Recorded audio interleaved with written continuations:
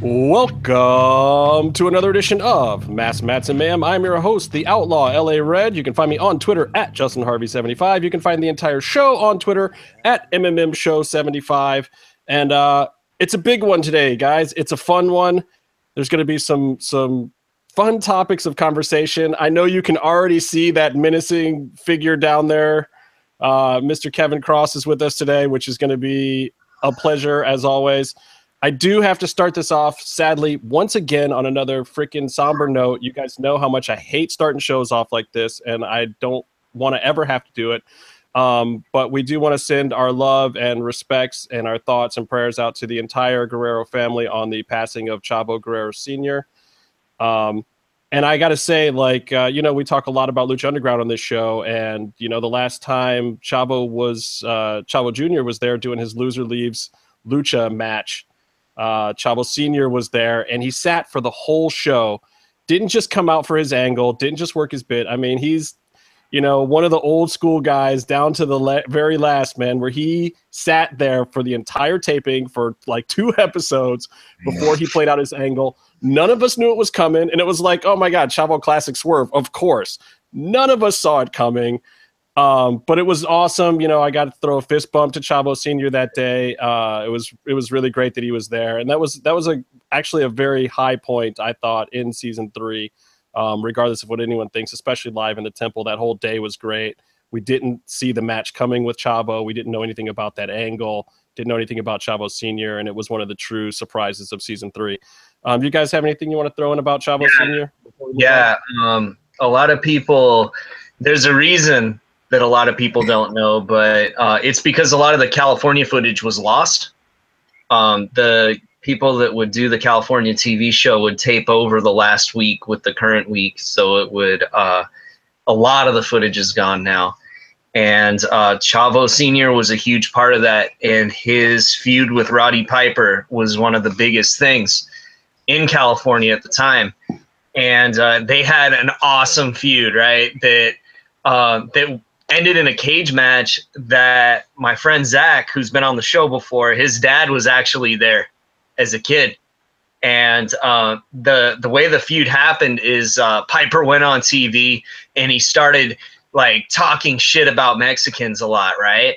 And then what happened was the station really got people pissed off and writing in and calling and stuff like that. So Piper went on TV and he said, I'm going to apologize, and I'm going to do it the only way I know how. I am going to play the Mexican national anthem on the bagpipes live in the ring and at the Olympic Auditorium.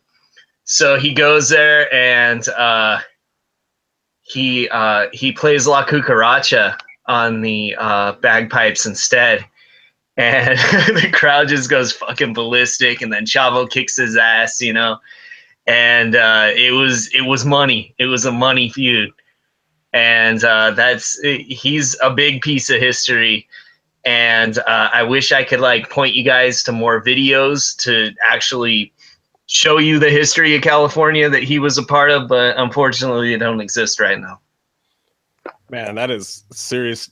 2 classics right there, man. Just. And hopefully they're hanging out together right now. You know what I mean? Oh, I hope so, too. So, again, rest in peace, Chavo Sr. Did you want to throw anything in, Kevin, Byron? No? Well, I don't really know what else to say other than what's been said already by everyone else. I mean, it's always really disparaging to lose anyone from the industry or really anyone that you've ever looked up to or known or you've paid attention to for an extended period of time. And he's been responsible for so many people finding their feet in the business and having the education to do what they love to do growing up. He's touched so many lives and he's helped create and engineer a lot of beautiful people inside and outside of this business. And it's, it just sucks, but I mean, it's inevitable. And, I'm sure that he would want his life celebrated. Outside of that, which is exactly what we're doing right now. We're talking about some of the good times that he gave to us. And it's just crazy, when you think about someone who passes away and you think about the kind of life that they've led, you begin to think about, the things that they contribute. and he contributed a lot in so many different directions. And that's pretty amazing. One person can only hope to live a life like that. Yeah, I mean, absolutely a true and pure wrestling legacy. I mean, is left behind that people will not forget. And those guys that he touched along the way and the guys that they touched in turn after that, I think, I mean, it's good and it's heartwarming, even in a bad situation like this, to see how much is out there. And it comes to the surface all at once, and it's overwhelming. But when you see these guys who are truly greats, this is what happens. When they pass, it all comes to the surface at once, and you see a lifetime that has led up to being a true legacy. Byron, you got anything you wanted to throw in, brother? I didn't want to cut you off if you wanted to say anything about Chavo Sr. I mean, I don't have anything really to add. I think Kevin and Casey really said it perfectly. All right. Well, that being the case, I gotta clear the air about one thing, because I want to get to some fun conversation with our man Killer Kross there.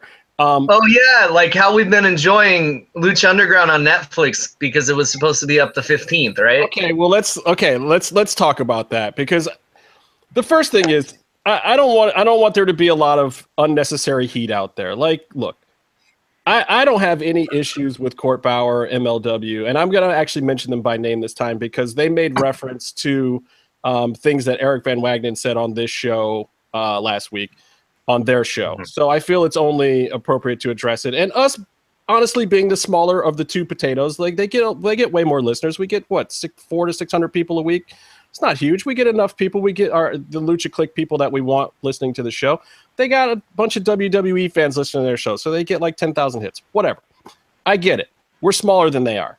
But here's the thing, and I want to set the record straight about a few things. I do believe that Court Bauer had a lot of accurate information. He really did. It was the same information we had on our show 2 weeks before it ever came out of his mouth.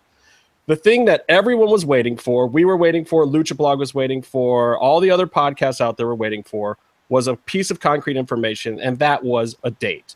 No one knew a date, and there was a reason no one knew a date. It's not because the rest of us don't have contacts or sources or inside information. It's because there wasn't a fucking date. There just wasn't one. And there was some very good technical reasons for it. It wasn't because there weren't a stack of really awesome people busting their ass to finally make this deal go through and happen. It wasn't because people at Lucha Underground weren't chomping at the bit to put out some good news. Because believe me, and all the Lucha sky is falling out there, these people are not stupid. They want to put out a good piece of information to keep their fans excited. They were clamoring for that piece of information. Now, I don't know where Court got his information from. I know what he said on his show. We'll talk about that in a minute. But he came with a date. He came out with a date. And we chose not to re-report his date.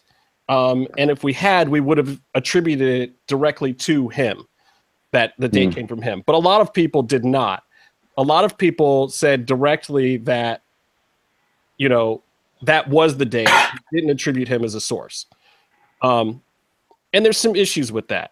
So I want to first talk about journalistically what you're supposed to do when you have information. You get information and it comes from a source. You do not need to name that source. But unless the information is coming from you directly, as if you are a party to the information, if you are reporting information, you should say that it did come from a source, or else you are now liable for those facts because you are the one that have stated them. And you have not said or attributed them to anyone other than yourself. When Court Bauer went on MLW and said that Lucha Underground was going to be on Netflix on the 15th, he did not attribute it to anyone. He didn't say that it came from somewhere else. He didn't say he had it on good authority. He didn't say he had some information or something that he wanted to share that he had heard in the pipeline. He did not attribute it to anyone else, and he just said it plainly as fact. And this is why so many other people ran with it. Talent from the company ran with his date. Okay? Everyone was running with his date. You know, and other sources, there are people who did it accurately and said that it came from him with no confirmation. I got on the horn and I started making phone calls, man. I started sending emails. I started making phone calls. I wanted to back it up because I wanted a piece of good news. Okay? And everybody did. But the simple fact of the matter is the date was wrong. He went on his show again this week and says he stands by all of his information, and then explained that it came from one of the owners of the company while he was at Combates Americas with other people around. That's great. I don't question that at all. I don't question the validity of what he was trying to do there. I don't know why he would be leaking the information if he heard it in confidence or if somebody told him he could run with that story. He never did say that. And if these are his friends and he was leaking something that he wasn't supposed to, they should think about who they're talking in front of next time they're throwing things around like that. But more power to him. If he got a scoop, that's great. You get a scoop, you run with it. You pop a number, and he even said that episode of his show was one of the biggest numbers because all of a sudden you've got guys who don't normally listen to him that are Lucha Underground fans and fans of other products jumping on. It worked. Good for you. You got some numbers, brother. And that's not necessarily bad for any of us. Look, put some story out there, put some heat on it, put some excitement, got a little pepper on it. But at the same time, there is one simple fact that remains here. It is now past February 15th. Lucha Underground is not on Netflix, nor was it ever going to be on Netflix on the 15th. And what I don't want to see happen from this is I don't want people to think that Lucha Underground is full of crap and teasing them with something that isn't real, because it wasn't Lucha Underground that did it. No, and they specifically came on our show and said something completely. Well, Eric did, and Dorian was the one who released the official release after people were running with the story about us reporting the correct information on our show, and this is all still before the 15th. And then he came out, but Court stuck to his story on his show, which I think is regrettable for a couple of reasons. A, because I don't think Court Bauer meant any harm to the product or anyone out there when he put the information out. He was honestly trying to do a good thing, and for that, I feel sorry for him. I feel sorry for Evie Dub that he had to come out on this show and try to correct it. I feel sorry for Dorian that, he was forced into a position where he had to make a press release that they weren't ready for because they still don't have a date. Put it out as a tweet that it's coming at some random time in spring, because now everybody looks silly. And the only people that don't look silly are us, because we just happen to not run with the story and have an accurate piece of information because we understood that in TV they weren't going to be ready yet. But I'm sorry about that. What I'm not sorry about is I'm not sorry about asking questions. I'm not sorry about trying to have journalistic integrity and not disclosing sources when you're not supposed to, and also citing that you do have sources if you have them so that people don't think it's just you releasing information. I'm not sorry about that. We will continue to do that. And we're not a news source. Damn it. We're just here to have some fun, talk about the stuff we like, and there's a lot going on. It's hot right now. It's interesting. I mean, all this stuff that's going on is good for business at the end of the day. It really is. You guys might not think it is. Everyone thinks the Lucha sky is falling or TNA has these problems and that problem. I'm telling you, this stuff keeps people talking. It keeps people interested. It's going to keep people excited about the product. Hopefully it keeps people excited about the talent that's behind creating these products, because there's a story now, people. It's not just get in the ring, knock another guy down. There's stories. These are real people with real lives trying to run real companies, make real business things happen, to push themselves further, to do exciting things for our entertainment, including Court Bauer, including Dorian Roldan, including Eric Van Wagenen, including guys like Kevin Kross, including the guys who jumped from AAA to Crash, including Jeremy Borash, who's out there with a camera trying to make the Hardys look good. All of these people are working hard to entertain us. And that's why I don't want there to be heat. I'm going to call a spade a spade. I'm going to say what's wrong. The one thing that was wrong was the date. That's it, people. That's it. We're making a big hubbub over the date. We're all still excited about it. It is still a good thing. Lucha Underground's coming to Netflix. That's good. That's been officially announced now. I'm going to party over that. That's a good thing. We sadly still don't know when. So, everybody has to keep it in perspective. You can't get too out of control about it. And I'm sorry I'm starting off the show with this rant, but I know a lot of people are coming here to hear what we have to say. And you're going to stick around, because if not, Kevin's going to kill you. It's going to drop you on your fucking head. It will. He will. And I don't know that there's any more I can or should or would really be able to say about it. We're going to talk a little bit later about the TNA thing too, because I have a little insight into what's going on there, which should be fun. But I just want to end it with this little mini rant on this Lucha Underground Netflix thing, and hopefully we can let it die after that. Yeah, because we've done like 6 weeks on it. Yeah, we have. Well, dude, it's been longer than that. I mean, Netflix has been coming for Lucha Underground for a long time. Timothy Leary said it best. Think for yourself and question authority. It's that simple. Think for yourself and question authority. I think Stone Cold said acid too. Who? What? Acid. Acid. Did he talk about doing acid? He did a bunch. Well, you know what, Byron? Stone Cold said the same thing, and he wasn't on acid. He was just on a shitload of beer. Can you confirm that? He wore Daisy Dukes to the ring. Look, I'm sorry if we caused some people to be uneasy or uncomfortable. I'm sorry that they pulled the plug on our show last week because things were getting a little hot under the collar. Casey was lighting it up. But, you know, who could be better to help us out with those kind of issues today than this guy right here? Let me give him the proper introduction that he actually deserves. The destroyer of idols and legends, the father of Kross Cult, the herald of Doomsday.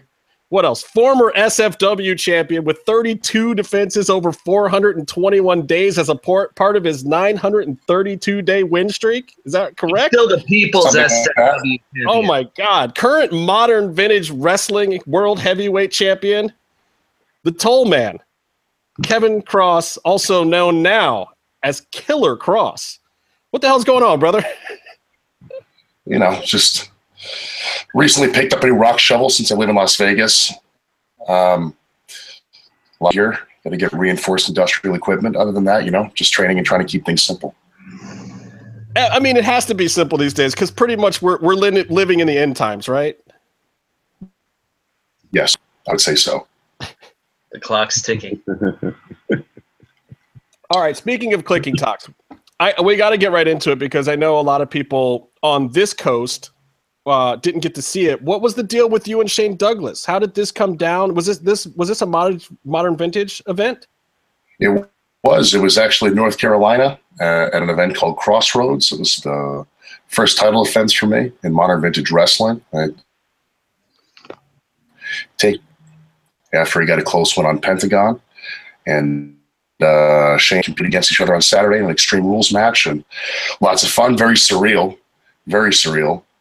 Just being the kid growing up watching Shane cut the promo when he throws the belt down and, you know, takes us on that ECW journey. It was pretty unbelievable. But I'm very militant when it comes to anything where my attention and focus is required 100% in the regards of, you know, when I was competing or, you know, with a match, I get there and it's immediately the task at hand. So it kind of hit me like over the next couple of days that happened. I didn't have time to think about what we were doing. I just had time to focus on what needed to be done. And I've always been like that. So it's kind of been hitting me in waves that I was able to have that moment. And man, it was awesome. And we did it in a place that had a mezzanine. And it was one point where Shane had to throw him off the roof. I mean, it was totally insane. So.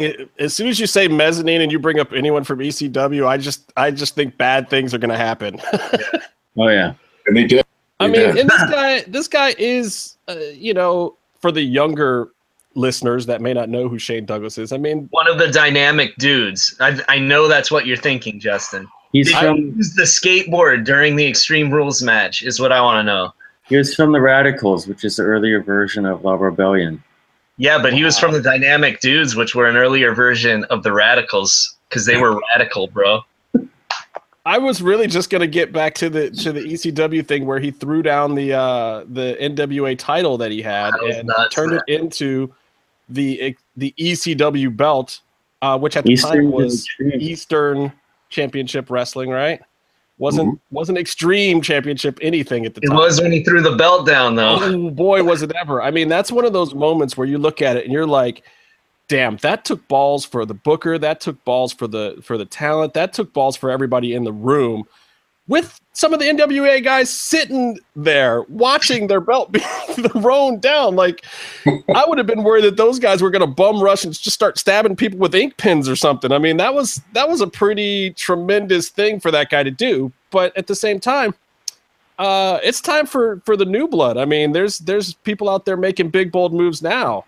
And that guy is Kross right here. Mm-hmm. Yeah. Oh, man. So the real question, I think, with Shane is, was it his idea to do the Extreme Rules? Was it your idea? Like, that seems a bit crazy if it was your idea. Like, who wants to go into an Extreme Rules match with Shane Douglas? That doesn't sound smart. It was my idea. It was my idea.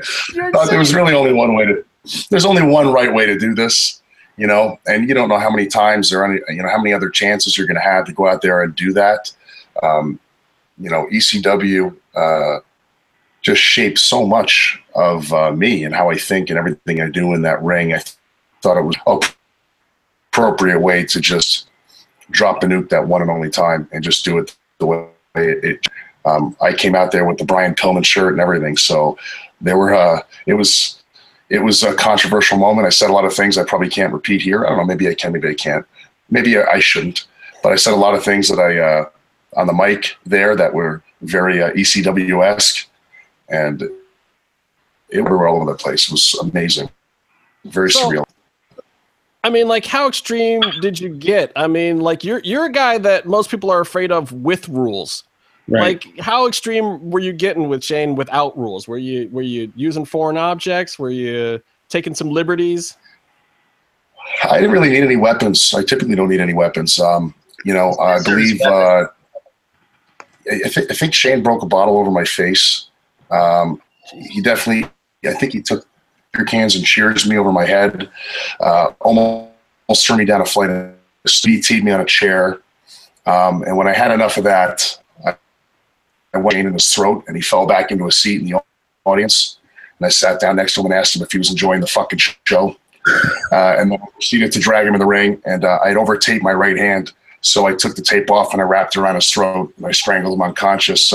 No Country for Old Men style in the handcuffs. So, and then the faces ran. And the whole place broke out into a... How do we see this? Is it on video on demand somewhere? Since it's Modern Vintage Wrestling is going to publish the whole thing, so you guys will be able to see it. I'll definitely keep you in the loop about it. Dude, we just need to fly across the country next time. Yeah. You're killing it on 2 coasts now, dude. Yes. How'd you not get arrested? We have this thing in New York called the back door. So we learned about that. So anytime you're ever in trouble, you find the nearest available back door or the emergency stairwell, which is also good for throwing people down if you're wailing. So there's usually concrete steps in an emergency stairwell as opposed to just a general stairwell. So that's like, if you remember, you know, the N64 wrestling games, the joystick would be the stairwell, but then when you get your second special, the fire special that like lasts a very short time, that's the emergency stairwell. That's like your ultimate special you can only use once a match, and the guy can't kick out. It's like the straight up Burning Hammer status right there. Thank you. Yes, Burning Hammer once a match, and that's a wrap. I mean, if the KO thing is on, so working out. What did it mean to you to go after Shane Douglas for everything he stands for in history and violence in wrestling? It was a profound experience, to be honest, because I was always hooked, and I think arguably still am hooked in the stuff that him and Pillman were doing. Yeah. And, you know, that was like a very messy and convoluted time period. So I don't recall whether Brian was too hurt to work or he wound up doing something with WWF at the time. But all the stuff that they had, I've watched that like literally over 1,000 times, all the stuff that him and Shane had. And, you know, I always wondered growing up how that was going to turn out and how insane that was going to be. And, you know, to be able to go in there and kind of vicariously live through some of the stuff that I grew up watching, man, it's, like I said, it's still hitting me in waves. It's an awesome experience. I mean, who gets to say that they've done that in their life? Someone they've been watching on television have an opportunity to work with them. And it's just like, it shouldn't be real. Like, that should not have happened. That doesn't happen to people. And it was a very humbling and a profound experience. And, you know, I get to take that with me. It's awesome. But see, this is how you gain your superpowers. You absorb them by defeating the once great, and then like Highlander, dude. Yourself. Are we talking? We talking Highlander? So he's got to rip off Shane's head, and then he gives us the quickening. Yes, Kurgan Kross. Kurgan Kross. There you go. Yeah. Well, now here was the disappointing thing. Everybody else in the world was jumping for joy when they heard Kurt Angle was going to be in the Hall of Fame, and I'm like, crap, I wonder if that means that Kross isn't going to get his hands on him now. You know, I've met with Kurt just because the universe brings things to me if I think about them enough in a very strange way. And, you know, fans were clamoring for like a year and a half now to see me versus Kurt Angle.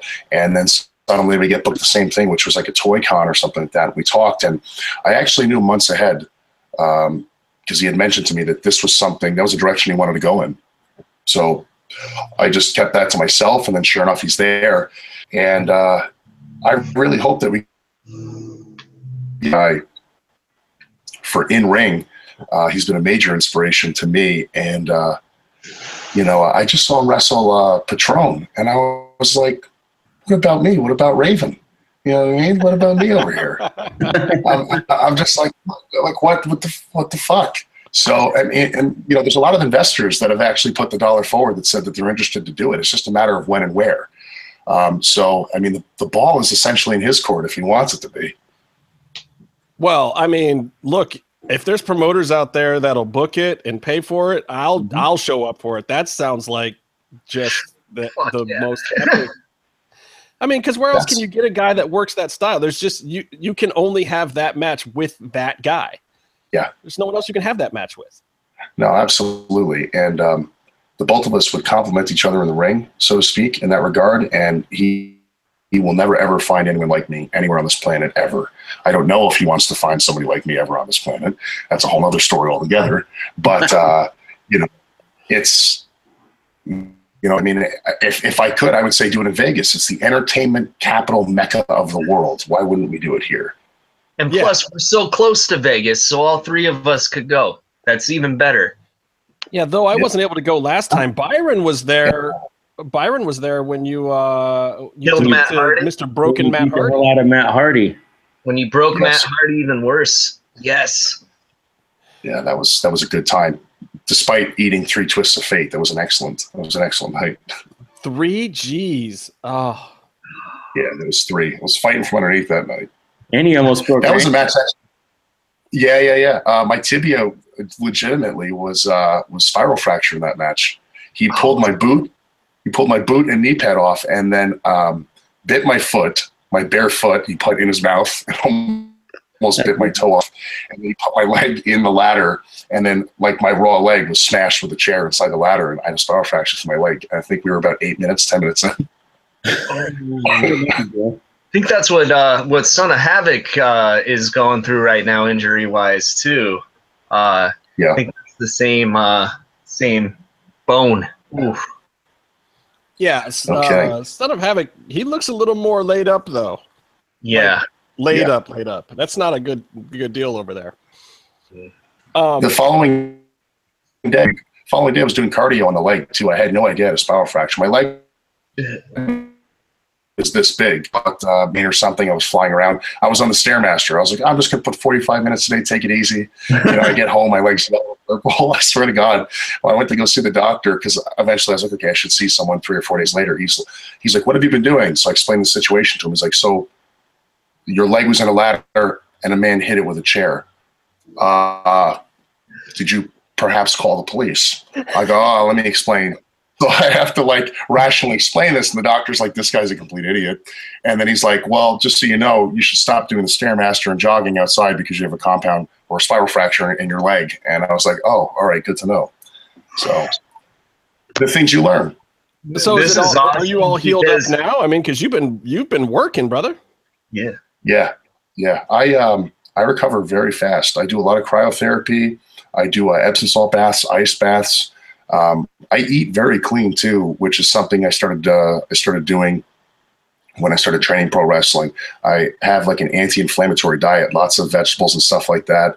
And I make sure now that I'm getting 8 hours of sleep because I did some of these restorative routines throughout the week, and it really, really helps. But I've been on a roll. I think I took maybe a month and a half off, and I was just like immediately back into the ring. And I've been fine, better than ever, to be honest. All right, so let's talk FSW here. Let's talk Future Stars of Wrestling in Las Vegas. You were the champ there for a long, long time. And there was like, you know, I saw girls and little kids crying in the streets when that was no longer the case. But you came back, and it seemed like your focus was now in a slightly different place. Like you've been that guy and you've gone there, but tell us where your focus is now in FSW, because this is really a place that I won't say you put on the map necessarily, but the dot got a whole lot bigger on the map because of you. So what's going on there? What's this 86ers thing I've been hearing about? I appreciate the compliment, because a lot of people have a hard time choking that out for whatever reason. So obviously you have no agenda in the situation. So I appreciate the compliment. Thank you. Yeah, it's the match was with Eli Drake, and it was a no DQ match. And I believe like 11 to 14 people cleared out of the locker room. I got put in a figure 4, and they held my shoulders down. So it was kind of like that Yoker Taker thing that happened back in the 90s. Got pinned out. Yeah, it was me versus pretty much the whole locker room. So it was a crazy night. Moving forward beyond that, 2 guys came out to help me, which was Renny Marcel and Jack Manley, the Whirlwind Gentleman. They are actually from the New Japan Dojo. They were students of Shinsuke Nakamura, and I believe Carl Anderson, I believe Samoa Joe as well. I've had a very close relationship, and they attempted to help me in that clusterfuck that happened in FSW. And the commissioner of that company, Paulie Cover, our favorite guy, has kind of had it out for them for an extended period of time, and has put them in a lot of precarious situations that I was previously in, like getting jumped by 11 people.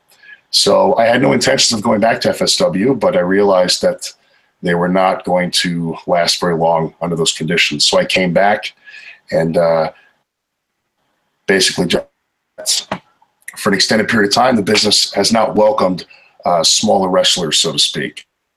And they would slap gimmicks on them. And I explained to them that they need to get back to their New Japan roots. And the days of gimmicks are now over. One guy had an afro. The other guy was coming down with glasses that lit up and everything. I said, you don't need that. What you need to do is you need to start kicking people in the jaw, specifically the left side with the right foot. Kick him so hard that the back tooth goes highball like Planet Terror in the front audience. I said, that's what we need to do. We need to start taking people 8 miles out and dropping them 6 feet under the 86ers. It's Las Vegas. You know, this is what needs to happen now. People need to know that if they're going to run out your matches and they're going to try to do this and that to you, no one's ever going to see them again. We're going to put them inside a wall, inside an abandoned house, and no one's ever going to find the body. So that's basically the kind of direction we've been driving in, and not very concerned about winning. We're more or less concerned about sending that particular message. Well, I mean, look, you can get titles wherever you want them at this point. So it is more about respect. It's like, look, these people are pissing in your backyard. I think that it's a good way to go. It's a good angle to take at this whole thing of getting some respect and getting some respect for some of the guys that are coming up and helping you out. And thank God they're using their old gimmicks. And when you said you got screwed like The Undertaker got screwed by Yokozuna, I immediately, my heart hurt. My heart hurt, Kevin. I saw a soul leave his body.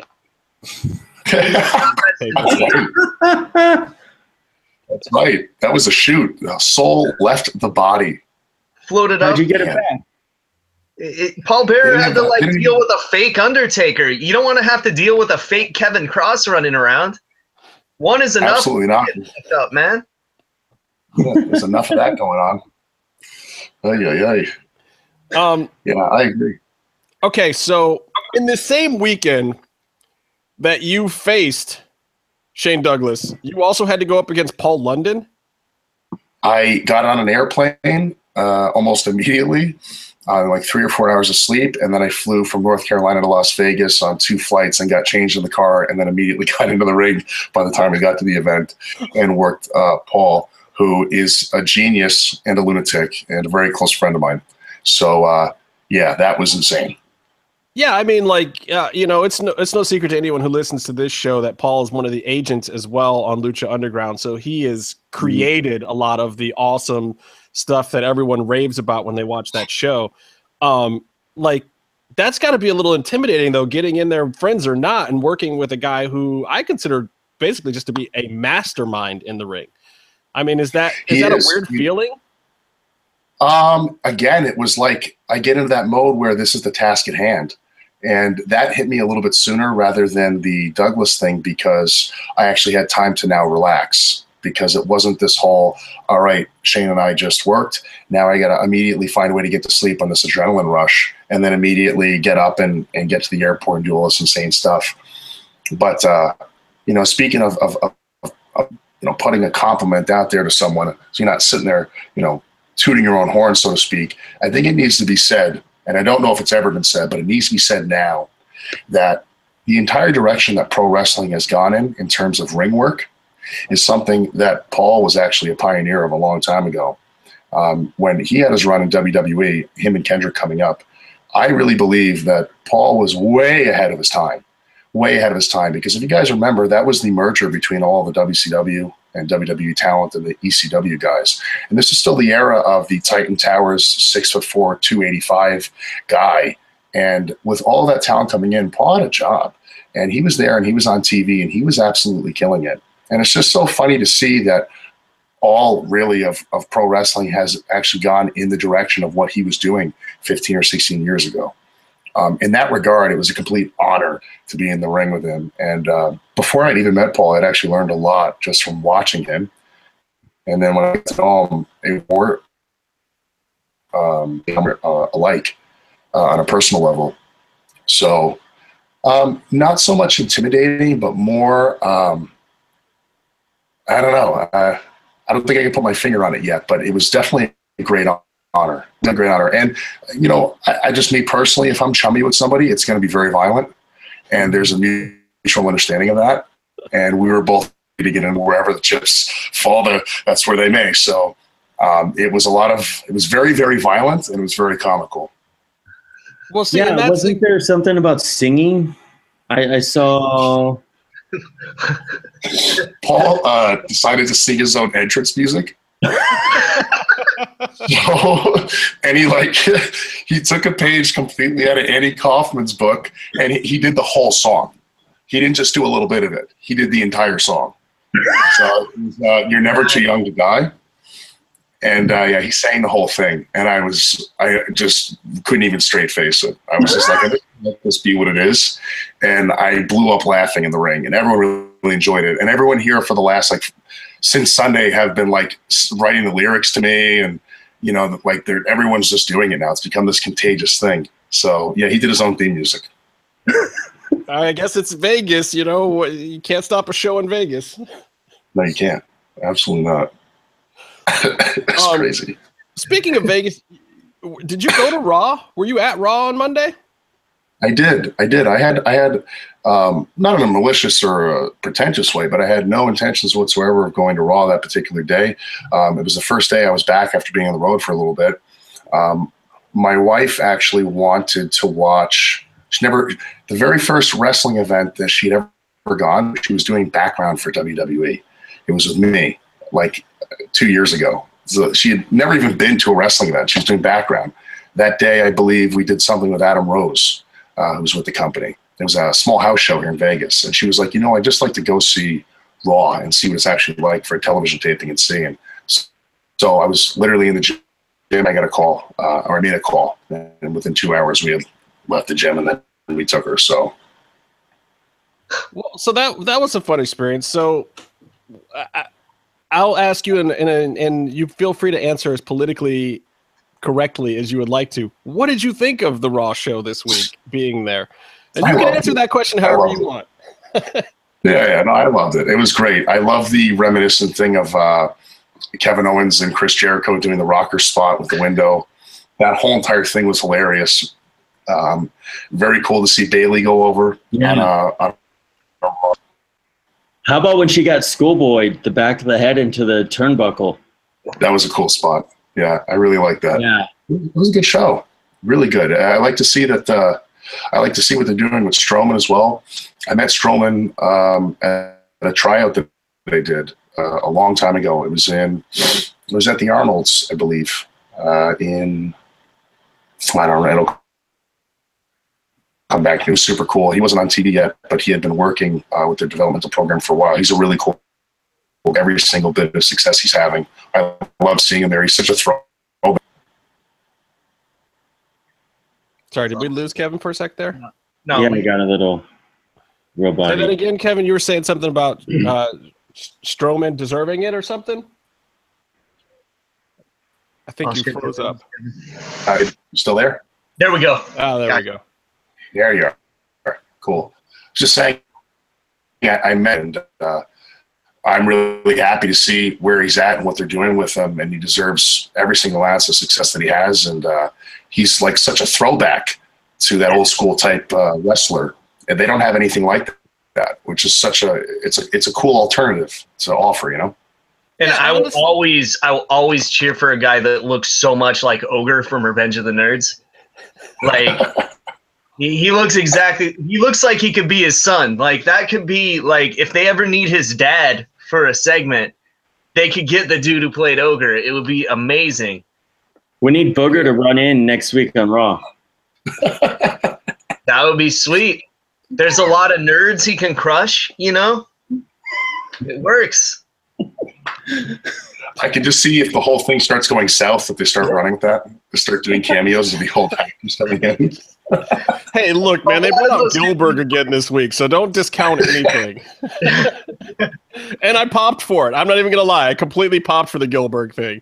It was hilarious. Yeah. Again, it was like, wow, Vince got me again with like a 10-year-old joke. I can't even believe I just fell for that. That was very funny.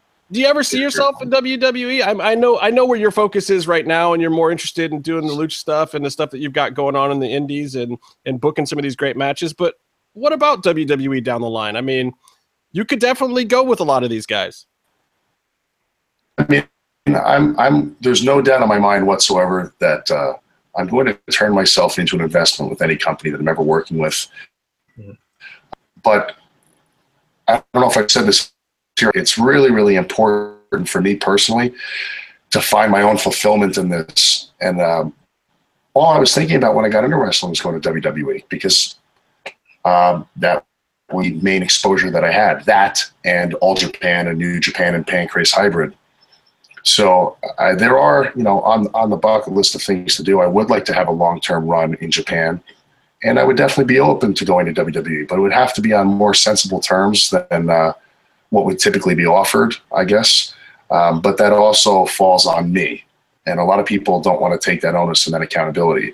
If you're looking to go in and do something specific or have something that you're interested in specifically doing, you're going to have to be an investment for them off the bat. It doesn't make sense to give someone special treatment. I've never been like that. It's not how I observe my life philosophically. And I think there's a lot of things that I have to personally contribute to the industry going there. And I think you're going to see that with Lucha Underground. I have a very, very strong feeling with that. And I very much thoroughly am looking forward to building my career with them. And I want to build and grow with that show because, as you guys know, there's nothing like that out there.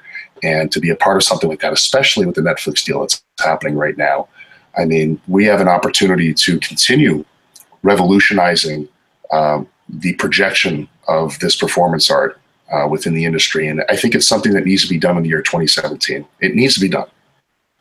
Okay, so I do want to talk more about that, but I got to ask you this because it's coming to me now. Of all the people who had to have hated the timing of this hiatus and the new schedule for Lucha Underground, it had to have completely screwed you. You can't tell me you were happy the day that you found out that all this shit was getting pushed when you're basically signed to this company, but you're waiting to get in there for your TV tapings and you've only worked dark for them. That had to have sucked. I will tell you, I have not been sick in probably 6 to 7 years. I don't get sick. All right. I wound up getting fucking pneumonia shortly after I got the news that the dates were being pushed back, and I had to hear it from the boys. It was like I reached out to management and I asked them about it, and they told me. And man, it was right before Christmas, and I got so fucking sick. I'm still getting over being sick. I didn't know I had pneumonia. I found that out afterwards. I was told, yeah, you should have been in the hospital, and I'm out fucking wrestling. But yeah, I wound up getting pneumonia. Still alive. And yeah, I mean, it's so important to not say anything about anything at all. You know, anything that I may or may not be doing, anything about the Netflix. I saw all the stuff come out about Netflix as well, and I didn't say a fucking word because I didn't hear anything from Office. And I was like, I didn't got any emails, and I'm not seeing the writers or the producers talking about anything. I'm going to stay off all of that because something's not adding up here. So especially too, you know, with the dates being pushed back, and I saw the Netflix thing coming out, I thought to myself, I can't emotionally invest in anything until it's about to happen, specifically with this business, or in life in general, I suppose. It's a perspective. It's a healthy perspective. You can protect you from losing your mind, as they did in December. So, yeah, I was pretty upset. Yeah, I mean, believe me, you were one of the first guys I thought of when that happened, too. I was just like, fuck, he's got to wait for his TV time. You know, and I don't know what your contract is, and I don't know if I want to know what anyone's contracts are at this point, but it's just like, I'm pretty sure that, you know, he can't go and work any other US TV, and now he's got to wait before he can even tape until fall, and that just bites. And I'm sorry I'm bringing up a sore subject. Don't get mad at me. I just was, like, from the moment it happened, I was like, dude, I want to know what Kross is thinking right now. This is just so no bueno for him. I think we might have actually mentioned that on the show when the hiatus was announced. Actually, yeah, damn, and plus we're all itching to see how they use you because we saw the Kick-Ass Dark matches. I am really looking forward to season 4, and as you guys know, I have a general idea of what's going to be happening, and oh man, it's gonna be fucking tremendous. I have to believe that because we've had Chris Roach on the show, we've had DJ on the show, we've had EV Dub on the show. Anytime we brought you up, they light up like, oh, wait till you see what we're gonna do with this guy. Like they're not making it any secrets that you're coming in. They're not making it any secret that they're doing something cool or big with you. And we all know that now, and none of us have a clue who it is. And I have tried to bribe EV Dub to tell me, and he's just like, not gonna do it. There's a whole lot of stuff that I'll tell you guys. I am never gonna tell you what we're doing with Kross until you see it. And I'm like, you son of a bitch. I mean, it's gonna be so good. He's been teasing us with you for a long time about what's gonna happen. So I'm excited, and this is one of the things that's cool too. And if you guys are catching this right now and wondering why we're not doing the normal routine with Kevin and asking him about like how he got started and, you know, what, you know, giant that he beat up in an alley that made him want to wrestle. It's because we talked to him a few podcasts back, and go back and listen to it. It's an audio podcast, but go back and listen to our first couple of interviews with Kevin and learn more about him. And we'll post some links for you if you want to check him out.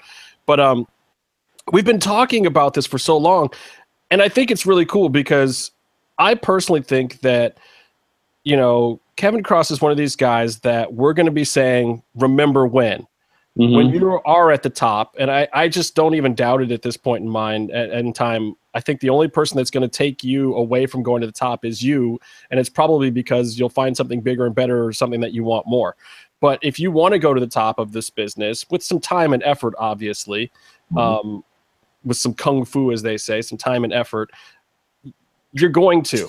And that's the moment we're going to look back on these and be like, dude, wasn't that awesome? We were just shooting the shit with this guy, and now look where he's at. I mean, I could see you doing movies like Batista if you wanted to, or headlining, you know, Rumble or Mania or something like that, or taking Lucha Underground to a level that no one is expecting it to go to yet.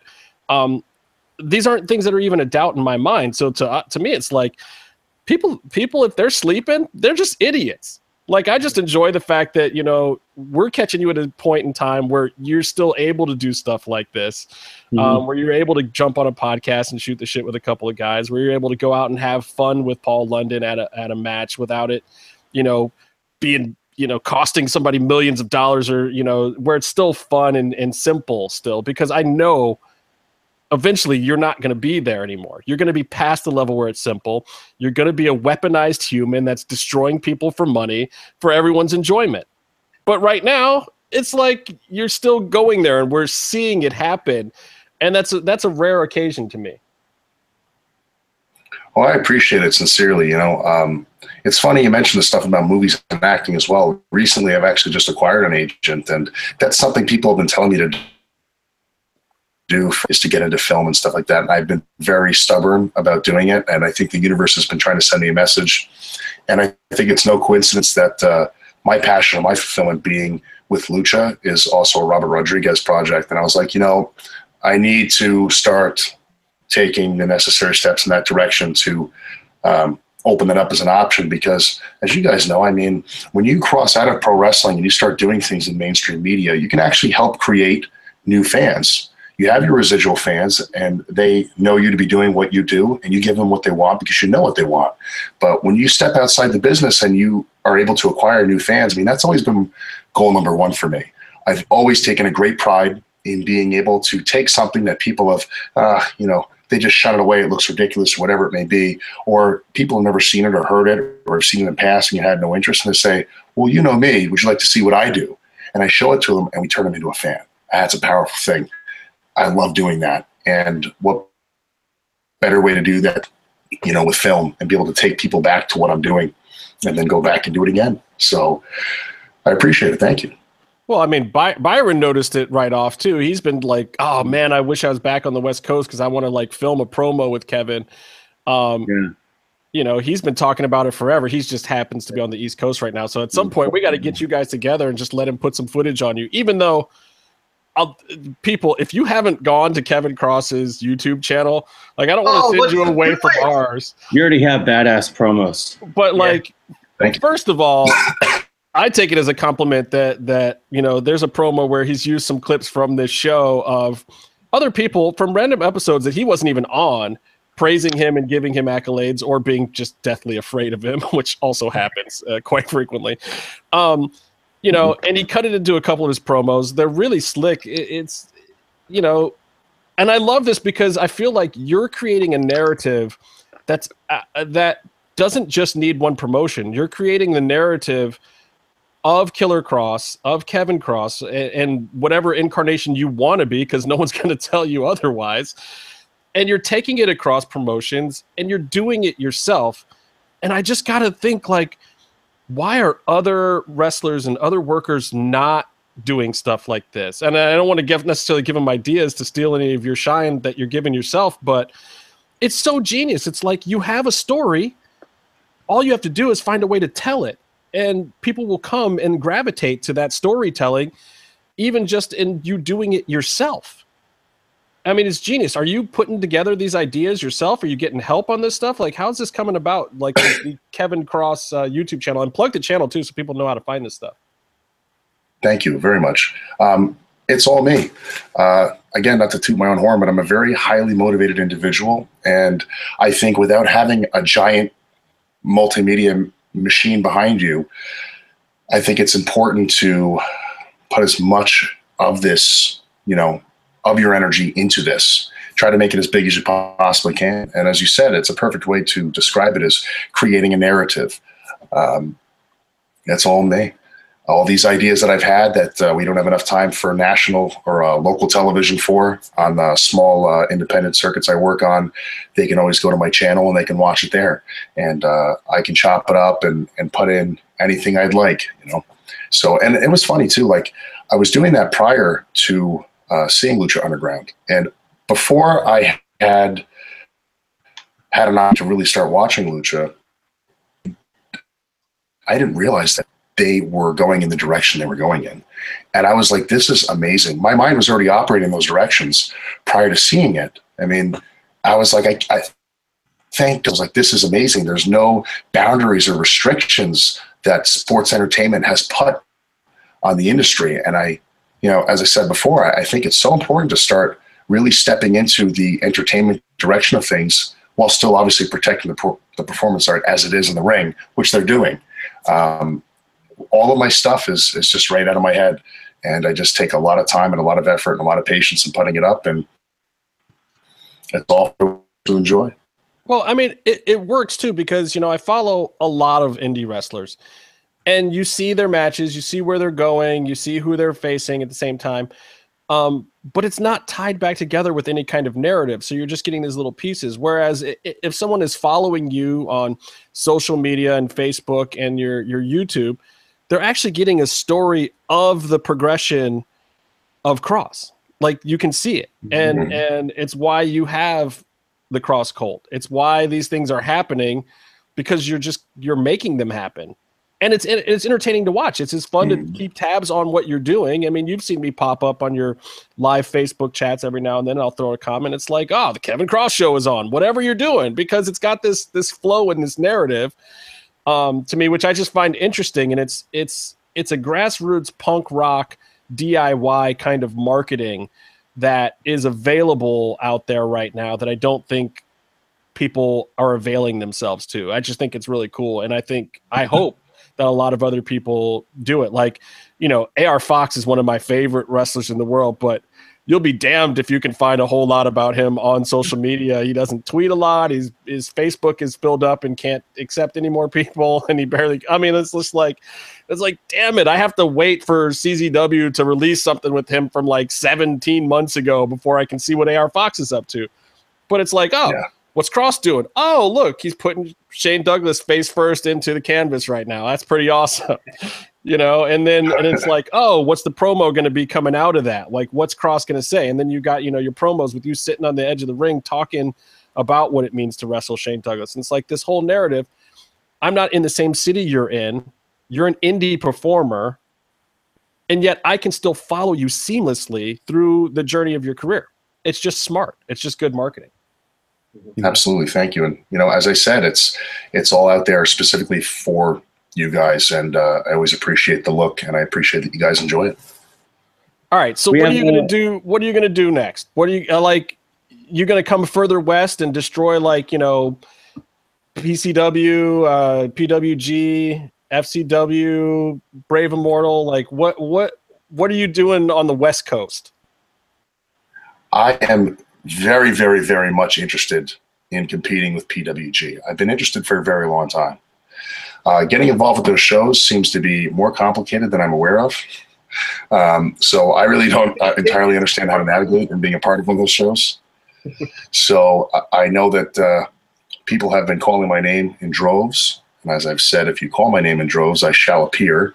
So I'm just waiting for the invite so they don't call the police. Yeah. I want to see you and Super Dragon go at it, see what happens.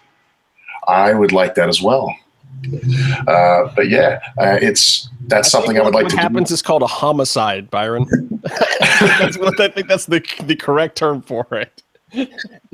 A bring your own tune match. Yeah, I'm interested in doing that 100%.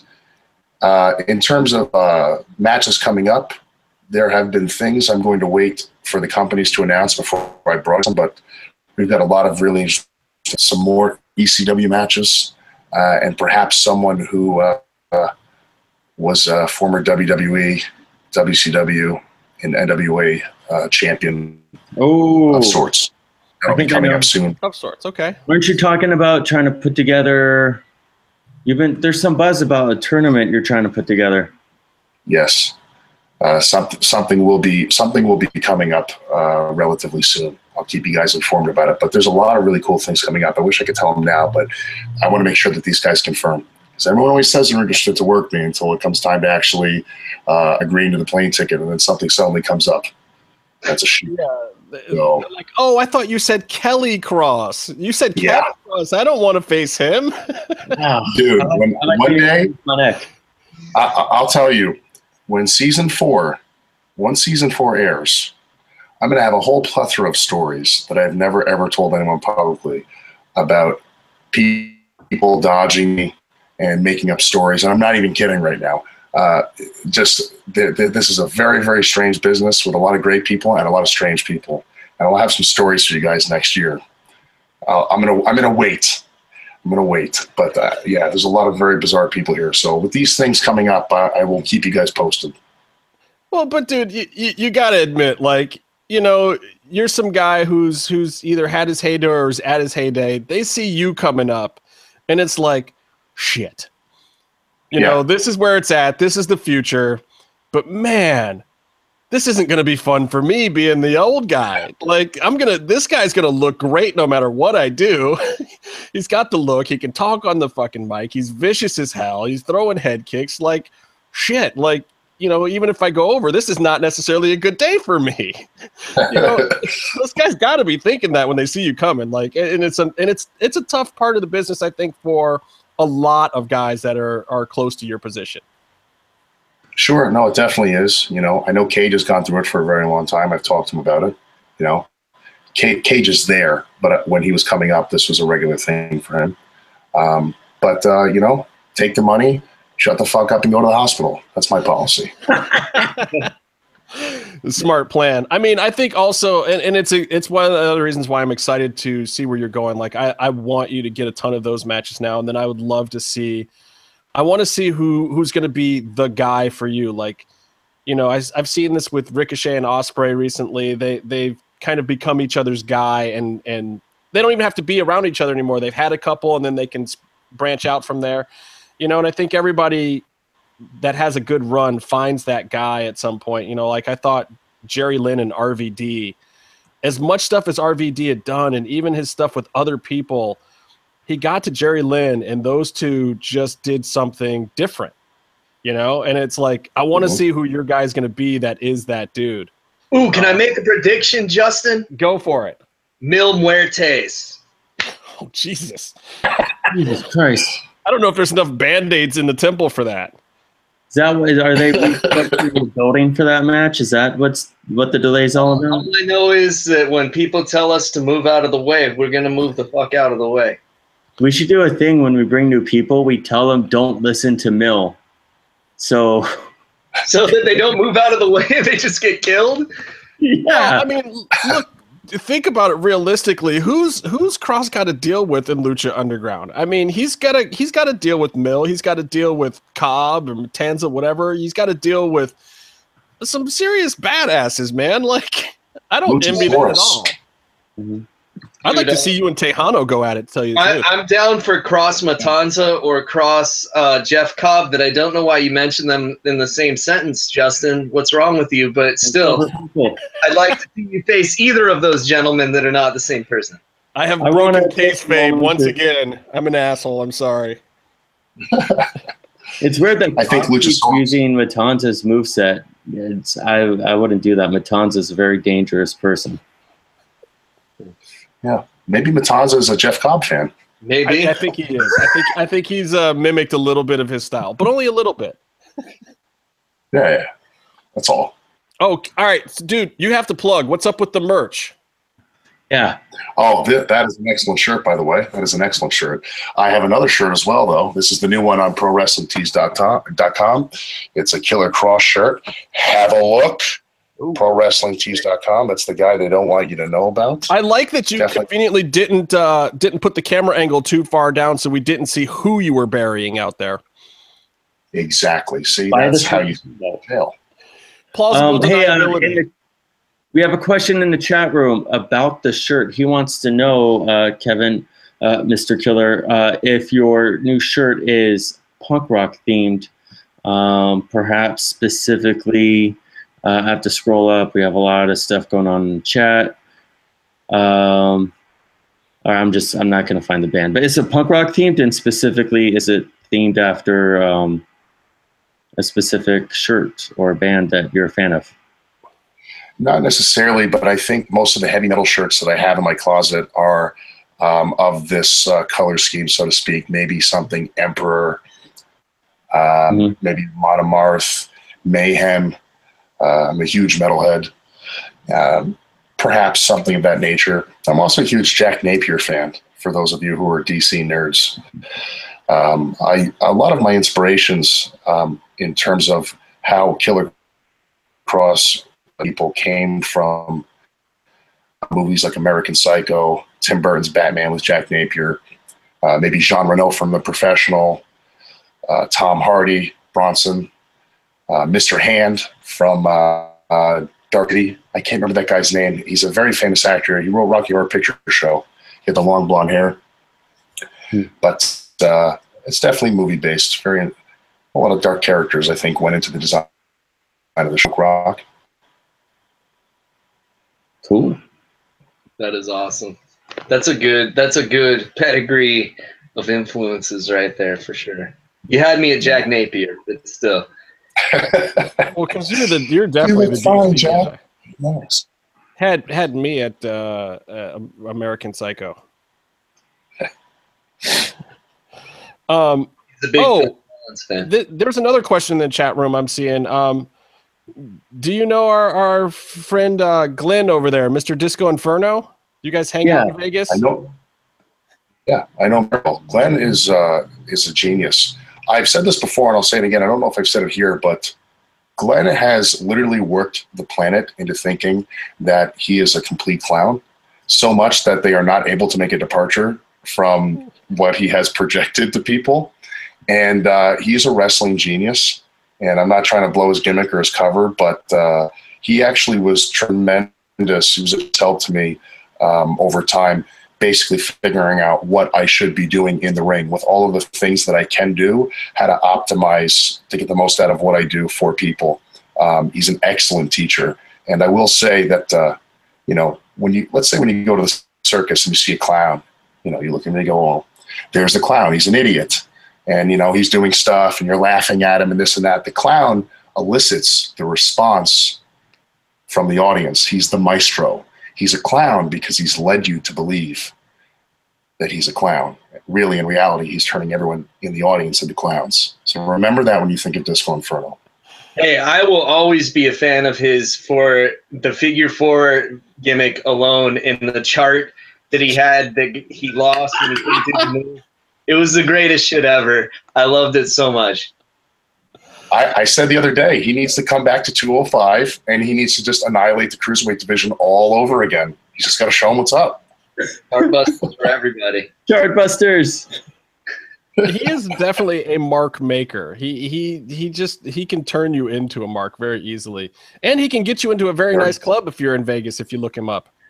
Yeah, I think I've seen him allegedly.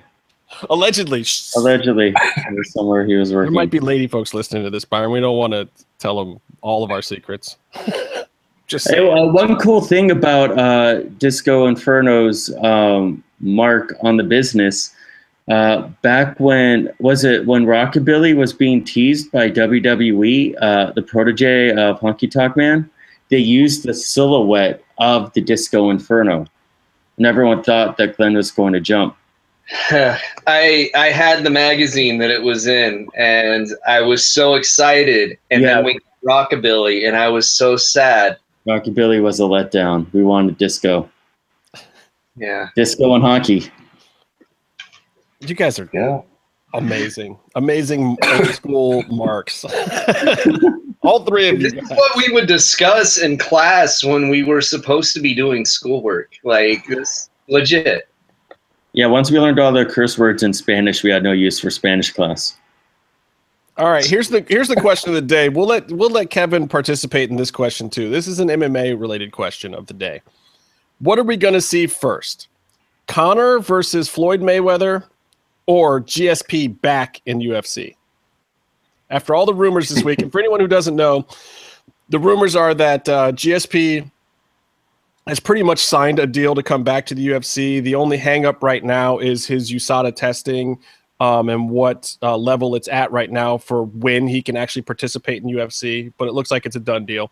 And it also looks like, other than Conor clearing up a few things with the Nevada State Athletic Commission to get himself a license, that Conor and Floyd have agreed on a price tag personally, and then they just need to get him his license and get him to agree with the third parties. Who knows how difficult that might be? Justin, so my question, can I throw in choice number 3? What's choice number 3? The first poop stoppage for the new bowel control TKO rule that just passed. That's a good rule. Did you read that rule? The rule basically states that, if you, literally beat the shit out of your opponent, you win. That's fucking amazing. Defecate on yourself between rounds, that you lose the fight due to a TKO. I think that's what a about solid during rule. the rounds? Why does it have to be between rounds? I think that's already a rule. I think the rule that they're adding right now is that if you do it on the stool, you're also out. No, that shouldn't count. It's in between rounds. Dude, I don't want Dookie anywhere in the octagon. It's happened, bro. It's happened. A hole in the middle. You're drinking your water. You're getting, I know it's happened because I sent my friends the video over and over again when it happened. Yeah, and there's been some vomiting too. People get the adrenaline dump, and there's been a lot of vomiting in the octagon and in various promotions as well. But how did we get on this? Good Lord, I was talking about Conor. We're going to see a poop stoppage before we see those fights. And the answer is maybe, Justin. Maybe.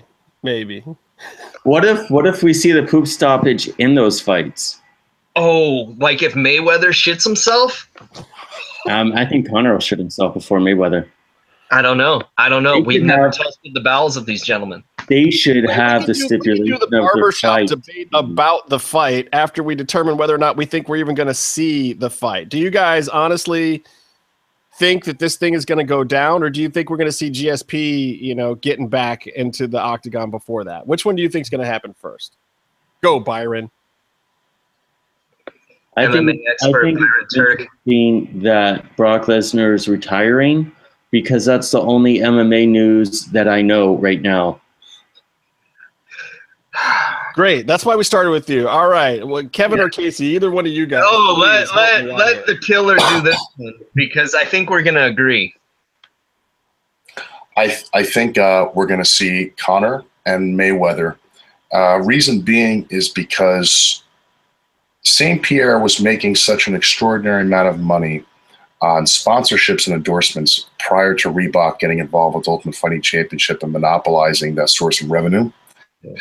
And I think that for him, it is not only a step backwards, but it's like doing a backflip off of a cliff backwards, fighting for this ridiculously small amount of money. Now, that doesn't mean that they haven't worked something out special for him. Maybe it's pay-per-view bias. Maybe it's something that Conor is doing. But, he is responsible for the Ultimate Fighting Championship being a franchise in Canada, because that's what these companies do. Boxing has been doing that forever. They find people from places and they usually attempt to protect them with fights that complement their style so they can break into that demographic and market. They have a lot of fighters in Canada right now, and I don't feel like there would be really any sort of reason for the company to give him someone they know they can roll over. It's probably going to be like a super death fight. It's going to be a guy that it could go 50-50, or St. Pierre will be at a disadvantage. Now, with all that being taken into consideration, is his corner going to encourage him to take that fight for less money than he's ever fought for? Well, I don't know.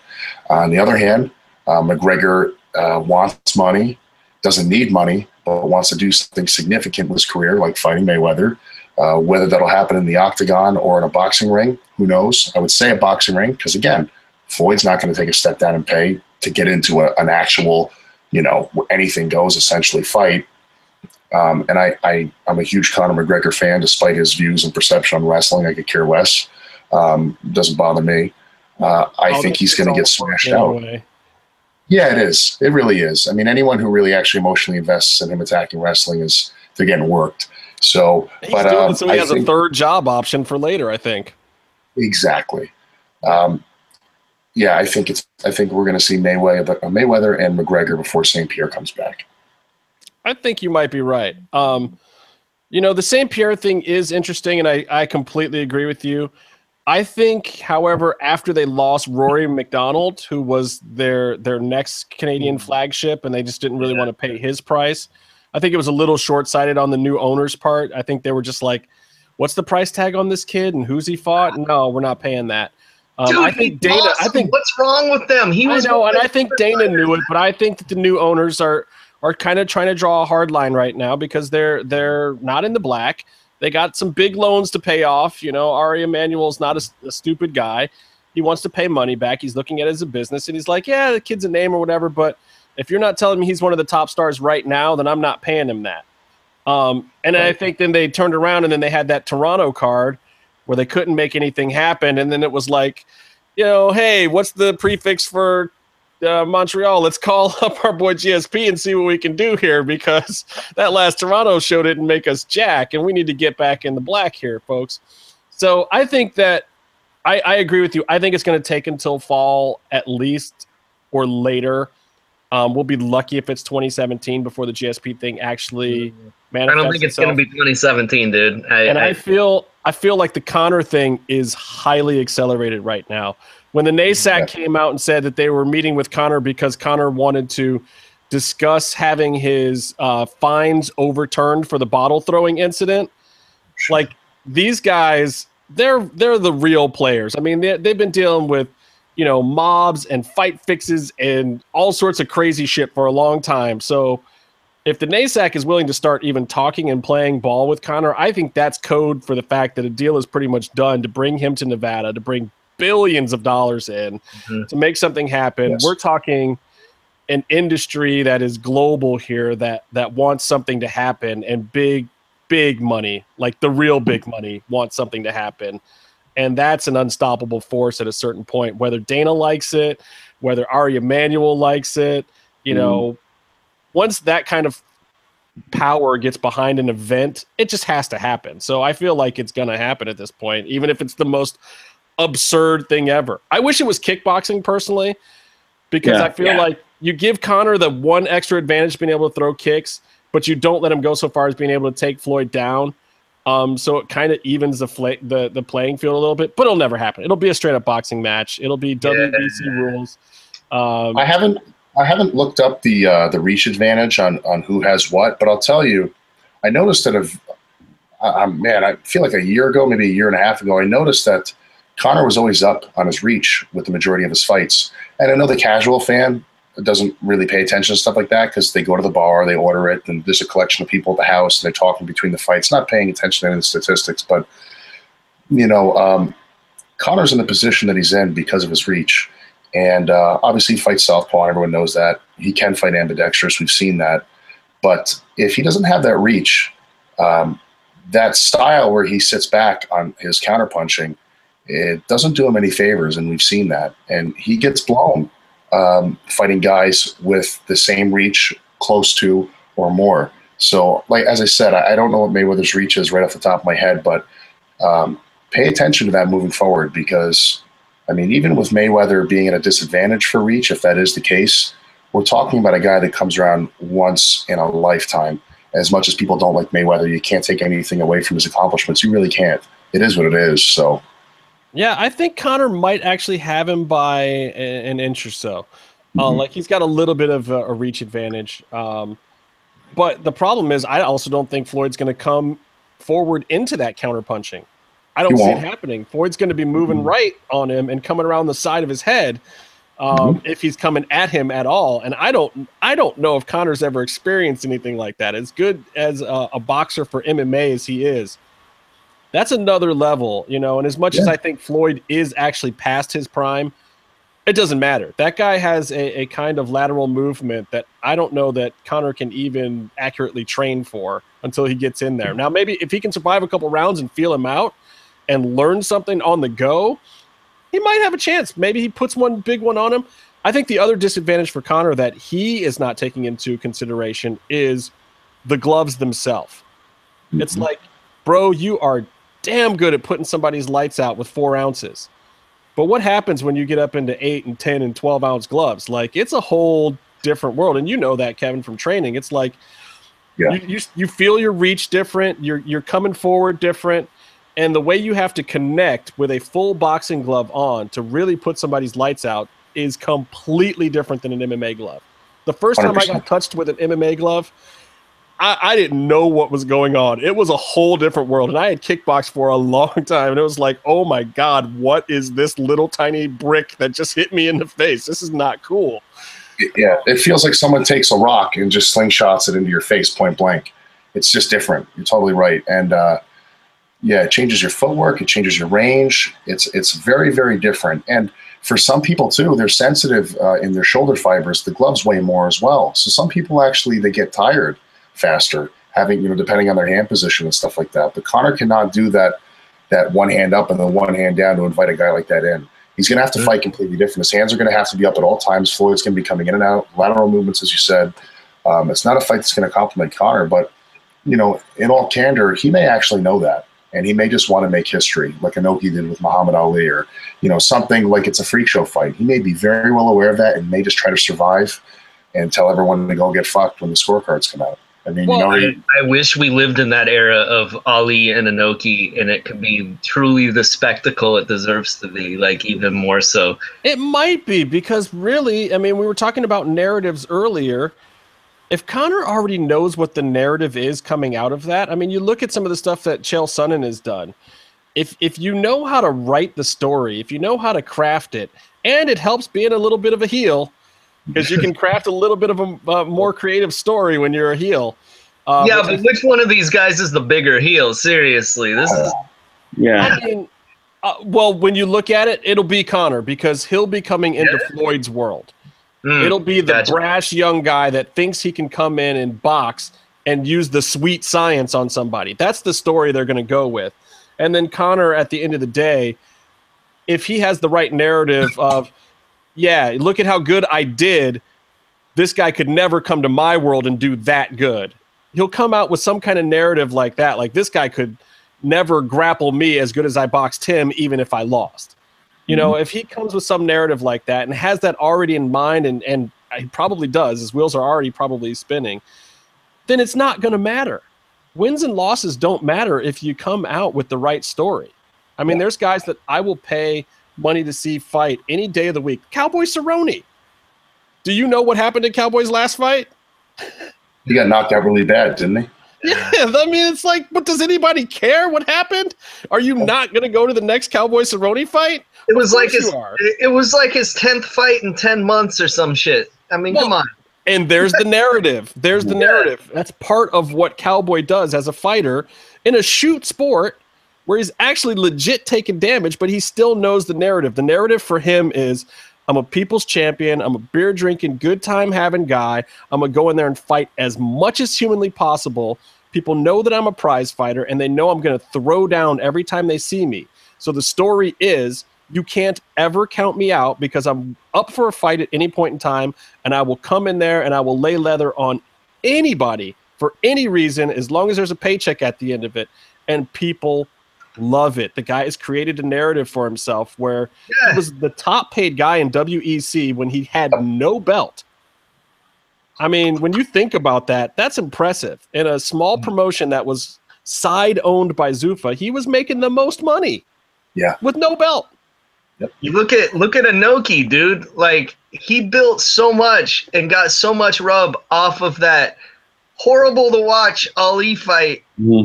And with the weird ending, and he built his whole career around it. He's got people in Japan chanting Inoki Bumaye all the time, and like all this stuff, and it's because of that fight, and it's just insane. Like that helped cement his legacy as like this king of martial arts in Japan, not just like a king of pro wrestling. It's if Conor can do a fraction of that with this, he's set for life.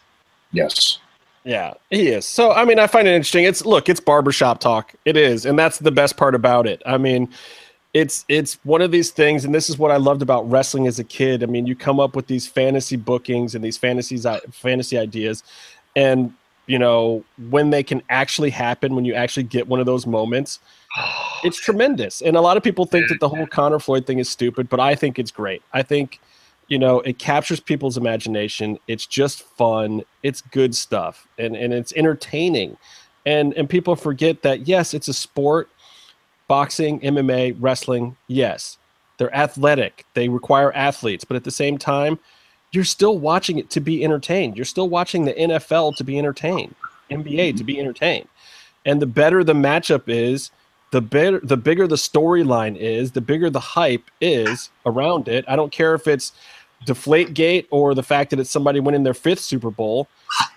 When you put those stories in there, it makes the whole thing more fun, And maybe that's just me as a storyteller myself, and, maybe that's why I like wrestling so much, because there's a story there, not just the violence. Did any of you guys watch this last UFC? All this controversy about the Holly Holm, Jermaine Durandry fight? I caught the highlights of it. I don't really know what to say about it. I mean, I'm a huge fan of an underdog in general. I love seeing the person that people count out coming up. I think it's a story that we need to see. It's a story we need to believe in, and it's a story that needs to be told because life is hard, and it comes down to like a societal satire perception of lower class, middle class, and upper class. I don't know, man. It's like, I think I would have liked to have seen Holly get her hand raised, but when you look at the scoring, I mean, what can you say? I mean, was the scoring inaccurate? I don't know. It seemed like she was up on shots to the head. The girl who won, her name. Yeah, Jermaine Durandry. She definitely was, and it was weird because I was sitting there and I was kind of trying to score the fight, but I was watching it too, so I wasn't like really intently trying to score it. But I actually had Holly up, but I think I gave a little more credence to her octagon control or whatever you want to call that, because she was trying to get these single legs and she was pushing her up against the fence a lot, but she wasn't causing any damage and she wasn't getting shots in. And I think the judges were just like, well, if she's not causing any damage or getting any shots in, she's basically stalling. So we're giving those to Jermaine, whereas I gave one of those, I know, to Holly. But what I did think was interesting was there were these punches that came after the bell. And people are right and wrong about this. A lot of people were like, well, there should have been a point taken away. But everyone has to understand that in the unified MMA rules, which sadly I have read several times because I'm that kind of nerd, it says that the round is over when the ref hears the bell and stops the two fighters. So technically, even if a fighter hears the bell and throws a punch, if the ref hasn't put their hand in there or made the motion to put their hand in there, it's actually still a legal shot at the ref's discretion. So it's like in school when the teacher says the bell doesn't dismiss you, I dismiss you. It is. Just like that. It is. Because the way the rules are stated is because of the fact that a fighter may not hear the bell, the referee is the one. Now, the funny thing is, what if the referee can't hear the shit? I mean, what if the crowd is so deafening or something's going on? And weird things have happened like that before. But I do think that Holly Holm, who is now disputing the fight officially, she's gonna try to dispute the result, which I don't know what that means, because at best she might get a point taken away from Jermaine, and that makes it a draw. So then what? We have no champ? That's even worse. I just think it's a strange situation, but it did happen in the first round. Jermaine reached with a punch very late, and I thought she clearly heard the bell on that one. The ref didn't really strongly admonish her, just kind of gave her a little like, hey, I thought that was clean, but, ease up. And then she did it the round right after that, and it looked like she was in the middle of a flurry, but she still let it go a little too fast. And the ref actually looked like he got in between that one, and she kept going for at least one or two shots. I think that he should have taken a point, but he didn't, and it's his discretion whether or not he wants to take a point. That's what the rules say. So I don't know how you argue it or fight it when it says the rules. It's up to the ref. You're like, maybe he really felt the first one was clean and the second time was the time he gave her a stronger warning. But it was just kind of weird. And there's this weird controversy around it, around a belt that a lot of people didn't think should even exist without Cyborg anyway. And to tell you the truth, watching these two fights, and I love Holly Holm, by the way, love her to death, think she's amazing. But watching those two fight, I was looking at that and going, dear Lord, save whoever wins, because if they actually have to fight Cyborg, they are toast. Yeah. Like, come on. Who wants to win that belt? Like, maybe Holly lost on purpose. Maybe you shouldn't be disputing. I think disputing a match result in court is a shitty precedent to be setting. Well, just with the athletic commission. I mean, but you can't let yourself get pushed around either. It was like this was in New York, in Brooklyn, and they have very new referees and judges. They tried to get Big John in, but he already had an obligation that weekend. And there was a lot of stuff that happened that day. Like, a lot of people disputed the Anderson Silva, Derek Brunson fight. I actually thought that Silva won. I was surprised that so many people were upset that he didn't. I had it for him. I didn't think that Brunson lost terribly. I thought it was a 29-28 fight, but I had it for him.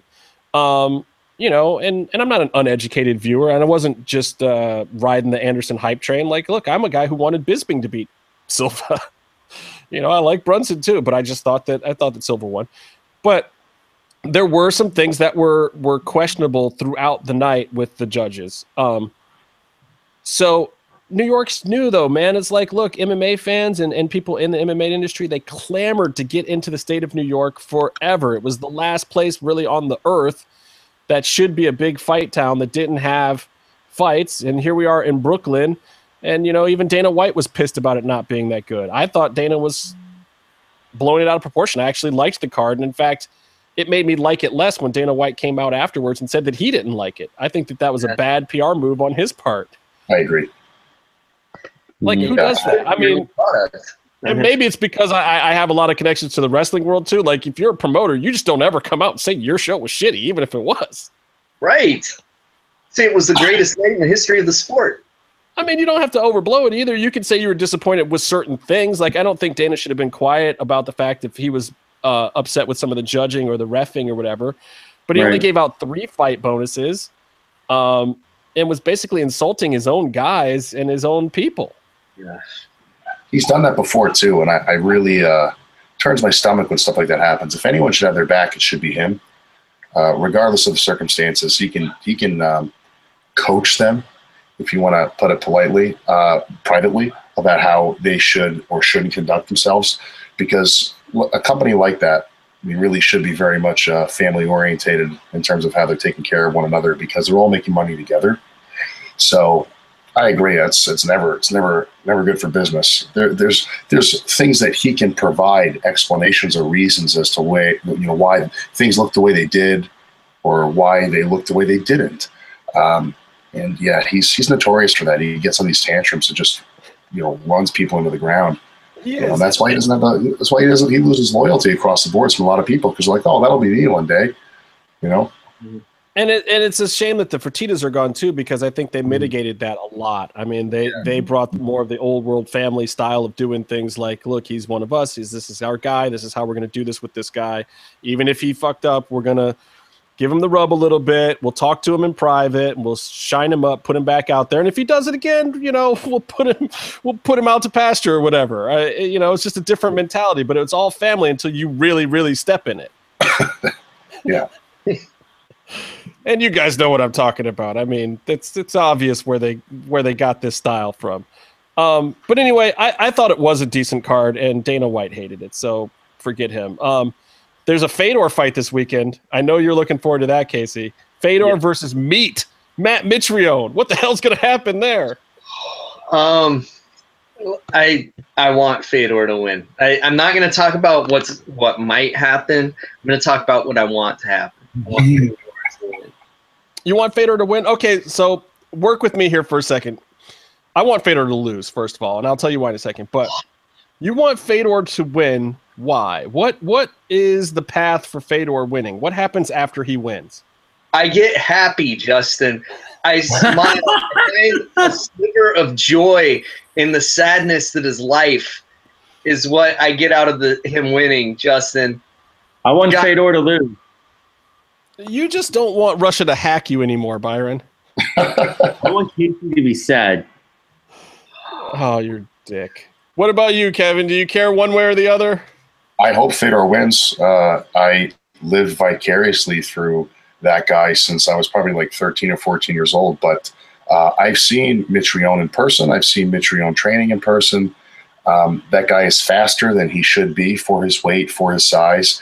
He's an athlete, a multi-sport athlete who knows to pay attention to detail. He's a detail-oriented athlete. So he is that guy where when he's watching tape with his coaches, he's going to make note of how much weight you have on your lead foot or your back foot, and he's going to be able to watch when you're breathing out between your punches, and he's going to tag you in the most unflattering times. I believe that Fedor is going to move in with a very traditional combo that he throws. He throws his hooks very high. He loops them. It's a Sambo style with a 4 and 5 ounce. He's going to get knocked out on the way in really fucking bad. And it's not something I want to happen, but Mitrione is too big and too fast for him And like I said, when you're dealing with an athlete that's attention to detail orientated, this is just not a good time for Fedor to take a fight like that. And I really, really wish there was some way that he could win this fight, but he has no shot, in my opinion. Absolutely no shot. And this is like what you guys were talking about with DI, with Disco Inferno. Mitrione plays a little bit of a character, guys. He plays a meathead character. He is so much smarter than people really know. And I think he's going to have Fedor's number. And I think that Bellator is grooming their new heavyweight title for him. I think they're really invested in him. He's going to be a star for them. And the other reason why I think it would actually be kind of cool if Fedor loses, and hopefully competitively, but you never know, he might just get clocked clean. I think that Chael, as underweight as he is to be fighting Fedor, I think that Chael will fight Fedor for the second of 2 fights that Fedor has on his Bellator contract if he loses. I think that's pretty much already the plan. I think that Chael will get his comeuppance with Vanderlei, and he better beat him. And then he'll go and do a job to Fedor, and Fedor will go out and retire on top after beating Chael. Yep. And I don't know that that's saying that it's a work or whatever. I just kind of feel like that's the narrative and the storyline they have going at Bellator. I think that Chael will do that. He's going to be a company guy, and he's going to be around long after Fedor is. I think Mitrione's going to be around with them a long time after Fedor's gone. So I think, Fedor is going to get his rub and he's going to get his moment, but it's going to be against Chael and not Mitrione, because I think Chael has places to go after that. They'll feed Chael a couple tomato cans, and then he'll retire after Fedor, because I think he's on 5 fights. If Fedor doesn't completely put him into oblivion, we'll see. But I think that that's the fight that you're going to get if Fedor loses. Now, if Fedor wins, and all of a sudden they have to resurrect the Bellator belt and put it onto Fedor, that changes a lot of things. That's a big deal, and that makes everything in the whole world kind of wonky if he wins, believe it or not. That's going to throw Scott Coker for a loop. And I know that's going to make Casey happen. Casey loves the chaos. You're an anarchist, bro. Nothing makes me happier than to see MMA promoters have to scramble for a new plan. But Scott Coker is like the nicest of all the MMA promoters ever. I don't want to see Scott have to scramble. He's already working with very damaged goods and trying to make the best out of a tough situation that he was left by that other guy. True. But I just really like Fedor more than Chaos. And that's a lot. That's a lot, Justin. All right. Okay, so my last little hypothetical here in the MMA world. Bisping and the 185 belt in UFC and this whole situation. Obviously, Yoel Romero wants his shot at the belt. Obviously, if Bisping has 3 or 4 brain cells left in his head, he doesn't want any part of Yoel Romero. No, but he's smart enough now to be saying, look, if Yoel's the number 1 guy, I'll take it. But he's also smart to be saying, if GSP comes back, I'll take that fight. I just don't think GSP is going to be back soon enough for him to take it. I think Luke Rockhold's going to do the Jacare thing, which I love, and at the same time, I think that's the end of Luke Rockhold's career. I think Jacare is going to do bad things to Rockhold if Rockhold's knees even make it to the fight.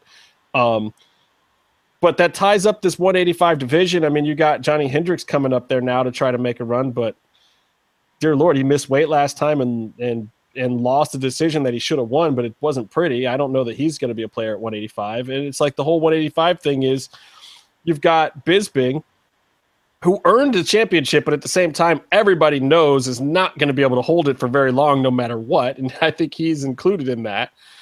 I mean, what does Bisping do now? Like, this is a very, very weird division because it's got a guy at the top that doesn't really seem like the top guy. I would say Bisping's style definitely 100% does not match well with Romero's. You can't give Yoel Romero distance and time to think because he's totally cool with getting in and getting out with power shots. And you're definitely not going to close the distance on Bisping because Romero is about 30 years stronger than him. So, I mean, in my opinion, the only way that Bisping's going to pull a W out of that is if somehow he's able to get his back and he's able to choke him. But Romero has a grappling background. So the likelihood of that happening is slim to none. He's not going to outstrike Romero. And if he tries to, Romero will inevitably catch up with him after Bisping gasses himself. His hips are going to get tired. His knees are going to get tired, moving laterally, moving backwards. And it will be inevitable when his back is against the fence. And Romero only needs one power shot to haul off on him, and he's out. As for Bisping fighting St. Pierre, who knows how St. Pierre's going to be coming in. I don't think anyone can call that. If it's the same St. Pierre we always used to see, then St. Pierre's going to grind out a decision. But that up-down pace that St. Pierre put people through, getting up off the ground and standing up and having to anticipate that and getting hit, in the middle of getting up and down, it's psychologically exhausting, also physically exhausting. I think Bisping loses both of those fights. But if, St. Pierre comes in with no sense of urgency, he's old man St. Pierre, then maybe Bisping will get the W on him. Yeah, I mean, look, either way, at the end of the rainbow is waiting the Yoel Romero sandwich. So it's just like, and that's the unfortunate thing. It's like, it doesn't matter. Eventually, I see that pretty much being Yoel's belt at this point in time. And it's just a question of when he's going to actually get the title fight. The only thing these guys could really be hoping for is that he pops hot at this point. Like injured training or something. Yeah. Yeah, like, can he Khabib Nurmagomedov himself and be injured and at Ramadan for like 2 years so that nobody has to fight him? That's the only good scenario for anybody at 185 pounds. And what's the backup? It's like the backup is you got to fight Jacare or rejuvenated Weidman or Rockhold. Like it's terrible for everyone. I feel bad for every guy at 185 right now, and I can't believe that they'd have to push Jacare, and they're not going to push Jacare. So, the Jacare thing is weird. I mean, like, look, this fight, Dana wasn't that impressed, but he was fighting Tim Boetsch. Like, he was supposed to win. He was supposed to do exactly what he did, and he did it. It wasn't like these are the fights we need more of. Just a tune-up, guys. A ranked guy, not a pushover. Tim Boetsch's not a pushover. He could catch you and put you out, but 16-1. Jacare's supposed to win that fight. Yeah, and it's what I predicted on the show, so I'm happy that he would beat him so badly that he would have to change his name from the Barbarian to the Destroyer and be named after the inferior Conan movie. Oh, it's terrible. Like, look, I like Tim the Barbarian, but he's a second tier gatekeeper. Honestly, and he knows that. Like, pay the guy. He gets his extra bonuses for having been around so long. He gets more Reebok money than everyone else because he's had more fights. And, I think he's good with it. He's gotten to fight some top names. And you know what? The next guy he comes up against, he might catch him. I'd like to see Boetsch versus Rockhold. Why not? I'd like. That'd be fun. I don't know. Speaking of Luke Rockhold, let's all just not talk about Demi Lovato being on the red carpet of the Grammys by herself. Did he stand her up? I bet it was his knee. I bet he couldn't walk the red carpet. Maybe she was by herself, dude. That's all I know. Maybe Fez from That 70s show's getting back in there. I don't know. Maybe they should fight it out. What is happening? This has gone from like a legit MMA conversation to who's pushing from MMA to TMZ, only on the MMM show. Boom. So speaking of Johnny Hendricks at 185, he's fighting Hector Lombard this weekend. Welcome to 185. Like, how that's just doesn't even. I wouldn't even take that fight. I love Johnny. Johnny's a friend, and I hate what's going on with him. I hate every bit of it. I hope he's done some sit-ups before this fight. Well, he doesn't need to. He's at 185 now. Oh, that's true. He's fine. Yeah, okay. It's like, don't put down the Dunkin' Donuts, Johnny. Drink a Budweiser, and I hope to God you're half unconscious when you get in there with Hector Lombard. He better wear 3 mouth guards for that fight, because that's like, what you said, like probably the last person that you'd probably want in your introductory. It seems like they're trying to get rid of the guy.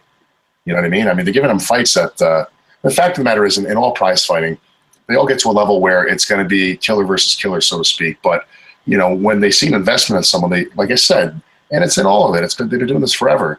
They do give them fights that are going to complement their style because they see something. But I don't think he's gotten any of those fights. And those fights are still available for him. But they're giving him all the people that are like death murderers. Like, I mean, he's also asking for it, though. He's asking for it, literally. Oh, he's a 2-time NCAA champion, and he's a guy that is looking for the hardest fight. He believes genuinely he is 100% at the top of his game, and that 170 belt was his. He lost it on a fluke, and that, you know, he can be right in there with the best guys in the world any day of the week. So he's going to Dana and saying, give me these guys, which is part of the issue, because Dana is going to say, all right, bro, you're one of my former champions. You're a draw. You're a name. You want to fight this guy? I'm going to pop a number. If you can do that 2 or 3 more times for me, I get my equity out of you.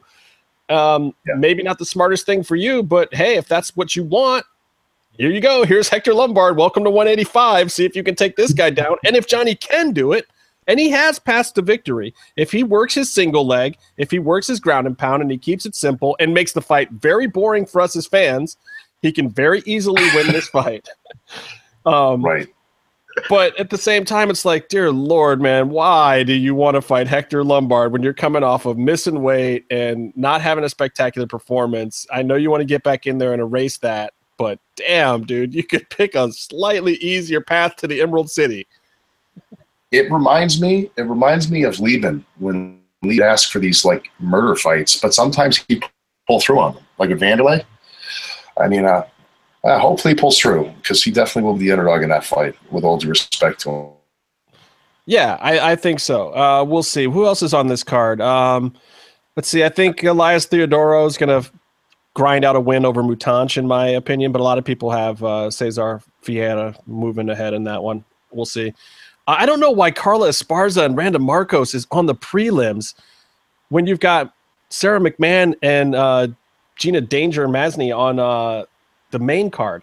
I find that strange. Like, is Cookie Monster really just not rating anymore? Like, I feel bad for her. The other big fight, the headliner, of course, is the Black Beast, Derek Lewis versus Travis Brown. Now, Travis Brown has not been training with Edmund for this fight. You know, and Casey and I have given Edmund a lot of shit for the Ronda thing. And I also want to point out that Holly Holm now has more losses than Ronda Rousey to lesser opponents. I just want to point that out. Everyone talks shit about Ronda all the time, and not that I'm defending how she looked in her last fight, but I don't want to take away from the greatness of what Ronda did, because she beat some fucking game opponents, and she beat the brakes off of them. And I think people are starting to forget that because of how bad she looked in that last fight. But I really think that Edmund failed to take her to the next level. She needed to get out of there. So we'll see if this works for Travis. Travis is with Black House MMA now. I don't know if that's completely going to be the answer. He traveled around more before he was with Edmund, before he was dating Ronda anyway, though. So, you know, we'll see. But Derek Lewis, dear Lord, this is another one where it's like, well, you want to be back in the picture, Travis? Here you go. Here's Derek Lewis. Have at it. Good luck. This guy, you know, is putting people in coffins. I think this is legit them not liking Travis Brown, but yeah. Maybe, I don't know, because, you know, 100%. Dana is great friends with Ronda, and if he's Ronda's boyfriend, but maybe Dana's jealous. Just saying. Now we're going TMZ again. Oh, yeah. Hello. Hey, TMZ, how you doing? But yeah, I mean, I've got Derek Lewis in that fight. I easy money as far as I'm concerned. Me too. But we'll see. We'll see. Like, you never know, man. A fighter can switch a camp, and it can really make a difference, or it can really take them downhill. A lot of times that first fight at a new camp is really tough, though, because you're dealing with a different level of instruction. If they try to change too many things too fast, it just becomes confusing for a fighter. Or they just stop listening to the corner in the middle of the fight anyway, because they know they've got to switch back into a certain mode. But then there's other times where it's like, if a camp is smart, they can give that fighter the 1 or 2 little things that their other coach was missing, find that one new angle, that one new skill that they're better at training that can really propel somebody to the next level. So we'll see. But that's this weekend. Fedor is the Bellator card, and that's on Saturday. These are weird times for fights. So that's on Saturday. And Patricky Pitbull versus Josh Thompson's on that. also, and Czech Congo versus Ollie Thompson. Josh Oh, Koscheck somebody's is also gonna on get that kicked card. in the dick. Yeah. Yeah. That's an interesting for Bellator, man. Bellator's picking up steam, guys. That's an interesting fight. You got a lot of their current talent facing off against old UFC talent now. And if their current guys, you know, if Patricky Pitbull can beat up Thompson, that's a big deal. I think that's a big deal for Bellator. It makes them look really, really good, and it could very well happen. Both of those guys have the same amount of losses.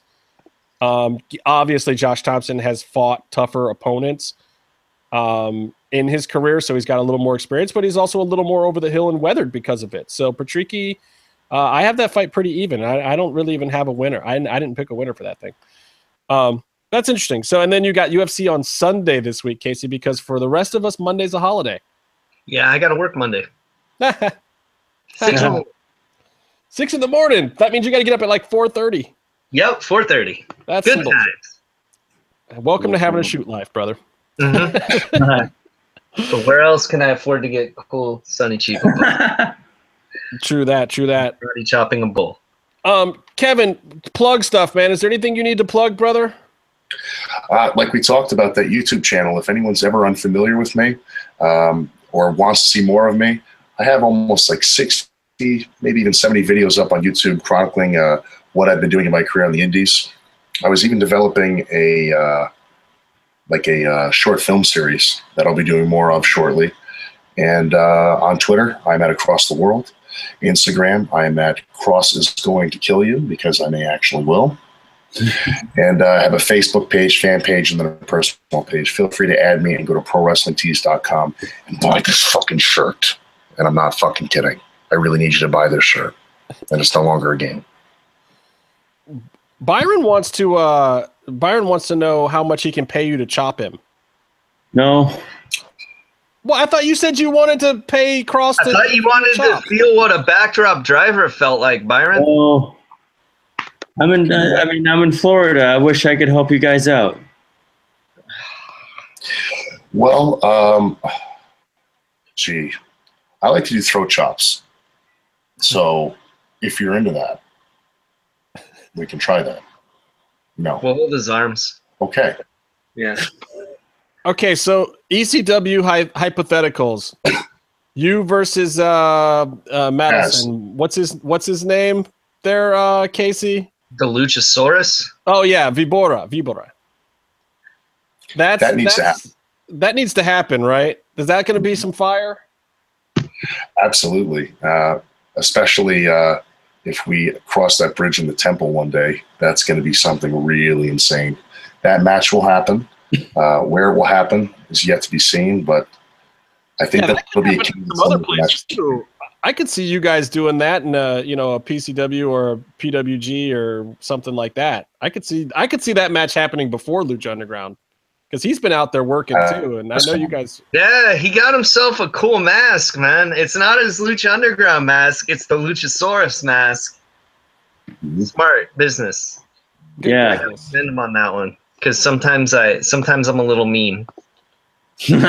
You're mean? I just trademarked Killer Kross while we're sitting here. I trademarked Killer Kross in Finland. I'm being a dick. Ignore me. Completely ignore me. I can't help it sometimes, man. Sometimes I just got to throw a little shot, like a little BB shot. There's a TM on that shirt, Justin. I can see it. There's only a TM on his fist. I'm not trying to steal Kross's gimmick. Are you kidding me? I'm not stupid. All right, so that would be a good matchup. I think was Alberto asking about that in the chat room. Was anybody else had anything else for Kross before we let him go? No, man, thank you. This was awesome, dude. We got to talk some MMA. We got to talk some poop stoppage. We got to talk some wrestling. It was great. We got to talk some Jack Napier, and Byron still doesn't know who we're talking about. I know. I'm old friends with Jack Napier. I know who Jack Napier is. Then smile, motherfucker. Exactly. Byron, you're my number one guy. I don't know why you're being weird right now. I was going to say, if this was you guys, anyone listening as well, I want to say thank you for voting for me for 2016 Wrestler of the Year and Favorite Wrestler of the Year. and best promo work of the year. I've got best promo work of the year 3 years in a row, 14, 15, and 16. So thank you very much for your participation in that. Anyone who's involved, you guys, thank you very much. Sincerely appreciate that. Well, sadly, you didn't get one of our awards, our Lucha Underground awards last year because you hadn't debuted yet. Though we should have probably had a best dark match award. There was a certain dark match that was a certain multi-way match that was shit.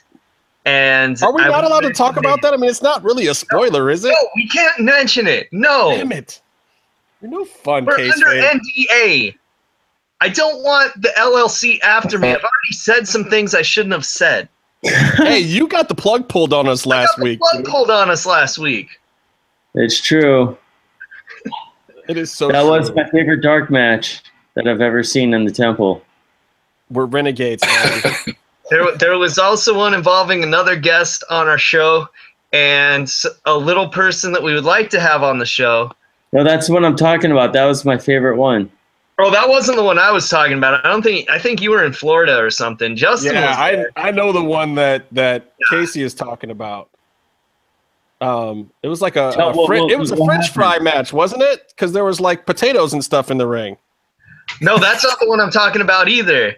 This was a multi-man match. It was like a three-way or a four-way. Yeah, it was dope. I know the other one you're talking about. I remember, yeah. I was just sitting there like, you motherfucker. I love it. I'm like, But this is what we do. This is the fun game of Lucha Underground where you have to tiptoe around certain things when you know some stuff and it's super awesome and you can't say dick. You just can't say it because you know at the end of the day it's just not good for the product to say it. It's a TV show. It's a Hollywood world we're living in, and you just can't spoil the fun for anyone. No spoilers. That's why there's a shit in the temple. No spoilers. I just imagine that there's people out there listening to this, and they're like, got the ear up, like to the thing, and they're harping down, shut it! You know, it's just, I want to, you know, No, it's great. Like we had when EV Dub was on last week, I almost got him to slip and give a spoiler. I was trying my hardest too. It was so close. He never tells us shit, and we want him to so bad. But I know he's editing it right now, and I almost got him to fess up on this angle that's coming up that everyone needs to see because it's so effing good. But he wouldn't do it. He didn't bite. He's a smarter guy than that. Well, thank you for joining us, Kevin. Thank you, Kevin. Thank you. Casey and Kevin. I got to get to a couple of other pieces of business here, but thank you so much. And dude, for reals, anytime, you know, back before this show was even getting the 600-700 hits it's getting a week now, you were there and you came on and you did us a solid and being a great guest for us early on in this show's history. So you, above all, are welcome here anytime. You got something to plug, something to say, just want to hang out and shoot the shit, you are welcome here, my friend, anytime. You can hack our feed whenever you want. Thank you very much. My pleasure. Sincerely, thank you guys for giving me a platform to be out there as well. I very much appreciate it. Absolutely. Hey, and you have carte blanche to use any sound bites you want from this show and any promos that you want ever, because that was badass when you did that. I love that thing. Thank you. Well, I will do Especially if justice. you're saying you're going to fuck up Byron. You know, like that's like my favorite. You know, Oh, I'm the only one who paid money to see him wrestle, so I don't know what you guys are talking about. yeah, I stood in line 4 hours to see him wrestle multiple times, Byron. Yeah, I did that too. I did it more than you. That's all true. All right, you bickering old crones. I'll get back to you, Kevin. Thank you very much, brother. We will catch up with you soon. Thank you for doing this. Appreciate it, brother. Thank you. Certainly. Gentlemen, We have a game to play, Justin. well, we do, but I gotta talk about one other interesting little thing. I don't want you to turn it on, but on this other channel, there's this wrestling show right now that has a very blurry Lucha Underground referee. Oh, dude. No. I have the exclusive inside scoop on what happened, okay? Talk So to me. the crash is in Mexico, and as we know, Mexico sometimes gimmicks their referees. There's face referees and heel referees, right? Okay. And, well, for some reason, I don't know who thought it was a good idea. I'm going to blame Conan because it's his promotion. Somebody thought it would be a good idea to have their referee come out dressed as a giant penis. And you see, this was bad, though, because TNA took it to whatever fucking third-rate network they're on now. I don't know. But they're like, dude, we can't have like a dick flopping around in the ring counting 3, slapping, and like the arms were like balls. Like, you can picture it. You can picture a striped penis counting the... I want everyone to close your eyes and picture the striped penis. Casey, that wasn't a penis. Oh. That was Marty Elias, bro. What? Yeah, you didn't hear about this whole thing? It was MMM shows Marty Elias? Yes, brother. It's another Hernandez situation. Well, no wonder they got in such fucking trouble. Oh my God, he's under a Lucha Underground contract. Well, yeah, and before anybody thinks that this is some like Lucha versus TNA war or that something intentional was done here, from what I understand about the entire situation, Marty was there working legit, and there were several other Lucha Underground talent working there, and yes, there was some AAA jumping and some other stuff going on, but the official Lucha Underground talent, especially Marty, I'm pretty sure asked permission to be there. We're very transparent with the Lucha Underground company about what they were doing, who they were doing it for, and it wasn't an issue. Lucha's not trying to keep people from making money. Lucha Underground is not. So Marty's down there, and he's just down there to ref some matches, and he's going to ref whatever matches Conan, who's the promoter, tells him to ref. This is normal business, folks. But know that Conan and the promotion knew very well that Marty's image was not allowed to be used on national television in the U.S. outside of the Lucha Underground promotion.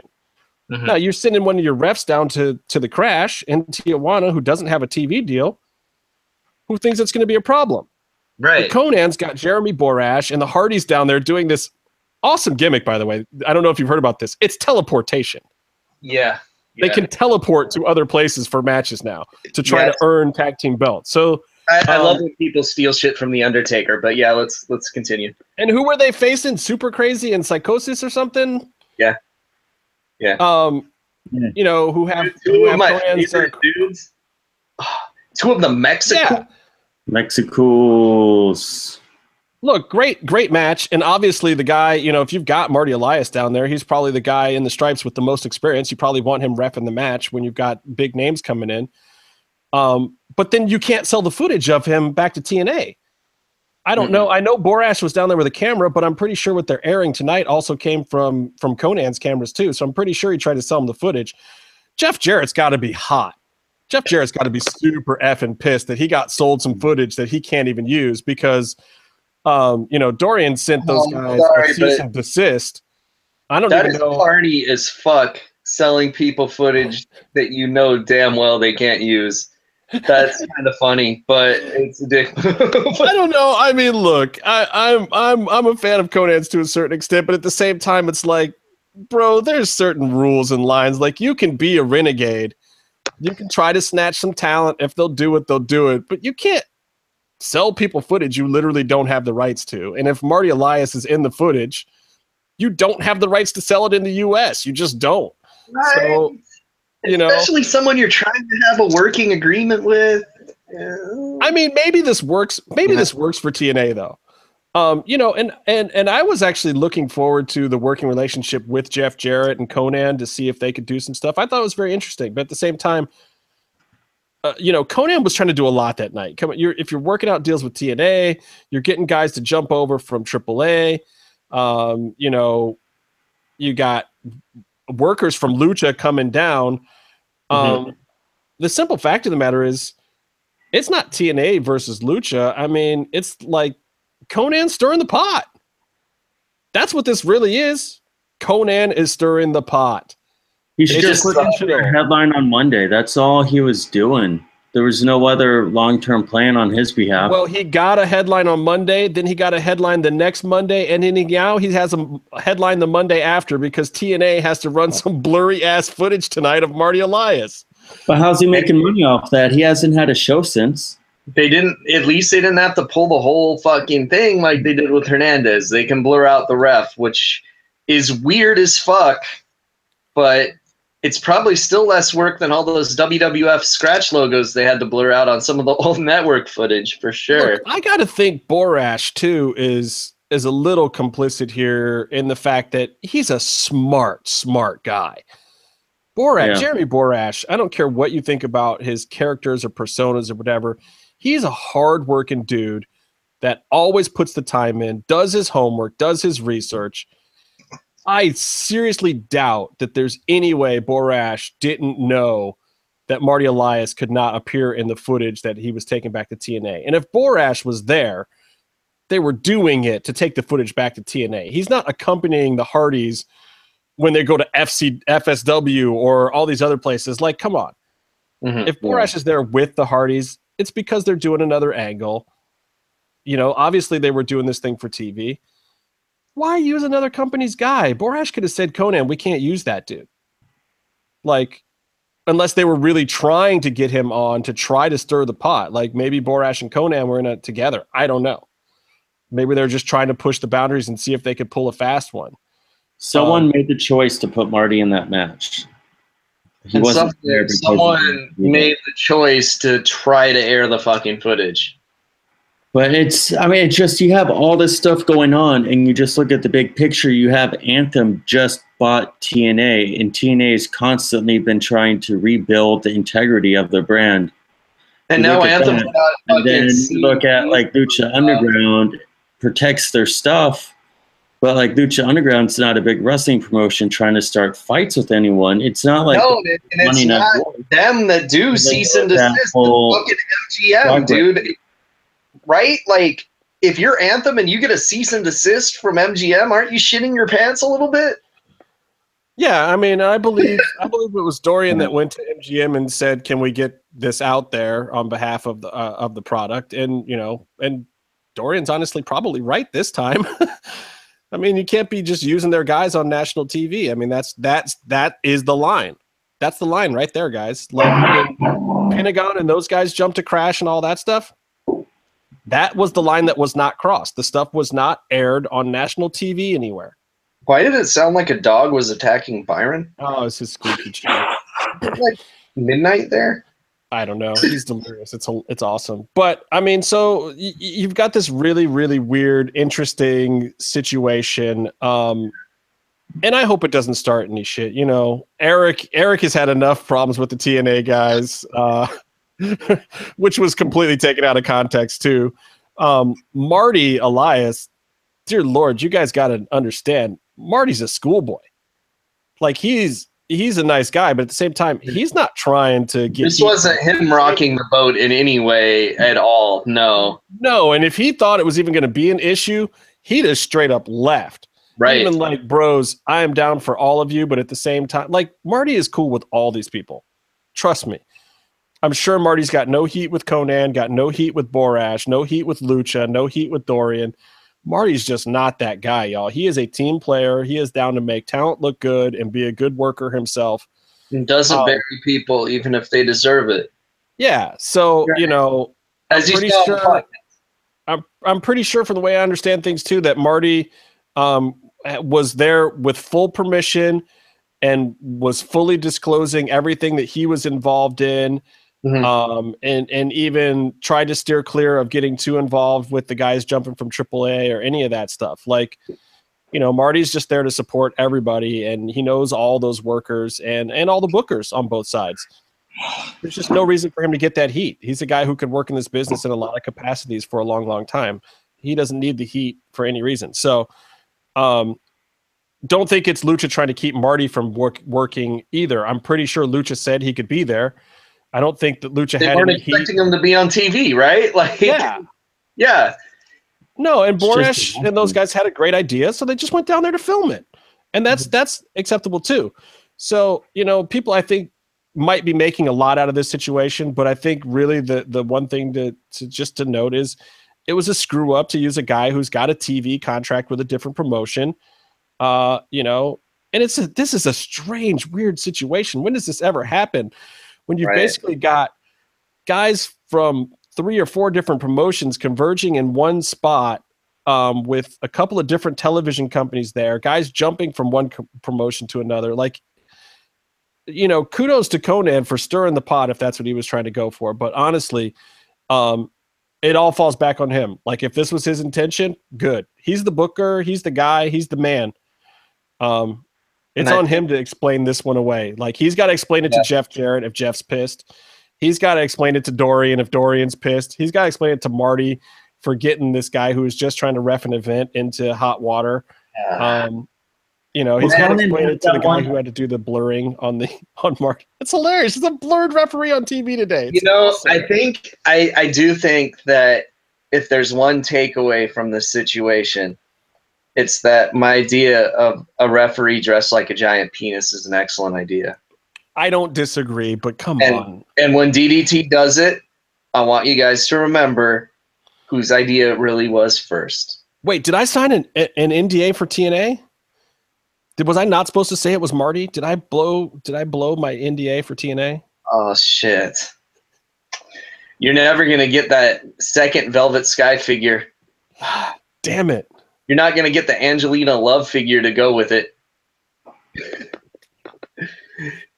I don't know. Was there an Angelina Love figure? I'm surprised there was a Velvet Sky There's figure. a Velvet Sky with a stamp. A stamp of approval. Oh no, it's the tights pattern. I thought she was actually autographed for a second. It says Sky. And then she just signs things on the butt of her own action figure. I did not make her sign this. In fact, I was basically saying, can you move so I can talk to Bubba? Oh, Bubba Ray Dudley. He's a national treasure. And one of my heroes. Does that mean we're closing with Face Off today? It might. Let me check through the notes. I had to get in the thing about the TNA stuff. Because Byron's going to leave before we play the fucking game. We got to get him to play this. Oh, no, he's going to play this game. You know, I had some more WWE thoughts that we'll talk about after Face Off. Or next week. I got to talk to Byron about Elimination Chamber. That's quick. It won't hurt you, Casey. But we'll talk about Face Off first. Okay, so I'll make the Face Off talk really fast. First of all, though, I just got to say, when they said a snowflake challenge, I thought something completely different from where they went. Mm-hmm. Well, see, this was shot well ahead of the current political climate. So, okay. So now it makes sense. Things were a little different. I gotta say that I think Sig and George were robbed again. Like I thought, this was 100%. I agree. But I think they were too scary for what the judges wanted for the challenge because theirs was scary as shit, and now I see it whenever I close my eyes. But dude, you couldn't tell me that wasn't genius with the silicone on the top and the face makeup underneath where it was showing through. So it looked like you had this icicled in witch that was trying to break through the ice. It was, dude, it's exactly what Game of Thrones should be doing with their main villain. Mm-hmm. It was amazing. Yeah, that I liked it. They were safe though. Team Merwolf and Team Love were at the bottom this week, and both of their makeups would have been like middle of the pack in a regular season probably. But since it's All-Stars, it's harsh. The judges didn't even look happy about the fact that they were on the bottom. It's like, dude, it's going to get a lot harder from here on out because even the judges are tearing up at who's in the bottom. V started crying. Like, damn. And okay, so the winners were Tyler and Emily, but we learned some deep, dark secrets about Emily on this episode. I'm going to call it like I see it, Casey. She is now the #1 villain in reality TV currently. It's not that girl on The Bachelor, the Greek shipping heiress girl. It's Emily. She's now the number one villain in reality TV. I was gonna say she's worse than Johnny Fairplay, and this goes right to you, Byron, because the reason why she's so evil is because she's like you. She's never seen any movies. Yeah, that's what I was saying in the DM earlier. She's like the Young Bucks of the show. No, we were saying she's the you of the show. Because we have a list of the movies, and you got to be honest, because I will test you, because I've seen all these movies. Which ones? I don't know. It's hard for me to watch movies when I'm consistently not living with my parents. Hey, it's all good, Byron, because Justin's seen all of these movies too. Okay, Byron. Byron, have you seen The Breakfast Club? Yeah. Okay. You're not as evil as Emily. Name one actor that's in The Breakfast Club. Immediate. There's going to be 2 hits. 1, me hitting you. 2, you hitting the floor. The rest of the Brat Pack. Okay, not bad. So then have you seen 16 Candles? I've seen like a minute or 2 just from channel surfing when it used to air on TV. That counts as no. Have you seen the original Boris Karloff Frankenstein, Byron? No. Have you seen The Bride of Frankenstein? No. But you know what, Byron? That's okay, because you're not a special effects makeup artist. You're not a makeup artist. Have you seen The Wolfman, the original? Or any variation thereof that didn't have Jack Nicholson? Or Benicio del Toro? I've seen a werewolf before. In real life? Yeah. Okay. Seen a werewolf. Put a check mark next to believes in werewolves for Byron. Hey, we saw the Darewolf, right, Byron? I talked to him. He's a cool guy. I don't know why you're so mean to him. Have you seen The Shining?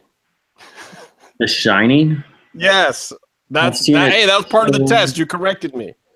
I've seen it so many times. I know about the theory about how Jack is alone with his family, and everyone he talks to, he never actually looks at. There's always a mirror strategically placed where he's just looking and talking to himself. Okay. Because everything's an illusion. That's solid. So I've been to the hotel Shining is based on. Spooky. No, I forgot the name, but I know the place. I've had family visit, and they send me a postcard. Okay, have you seen Mad Max, the original? I've seen it on TV. I've seen the intro like 3 times in screenwriting classes. Have you seen it where Mel Gibson has an Australian voice, or was he dubbed into an English voice?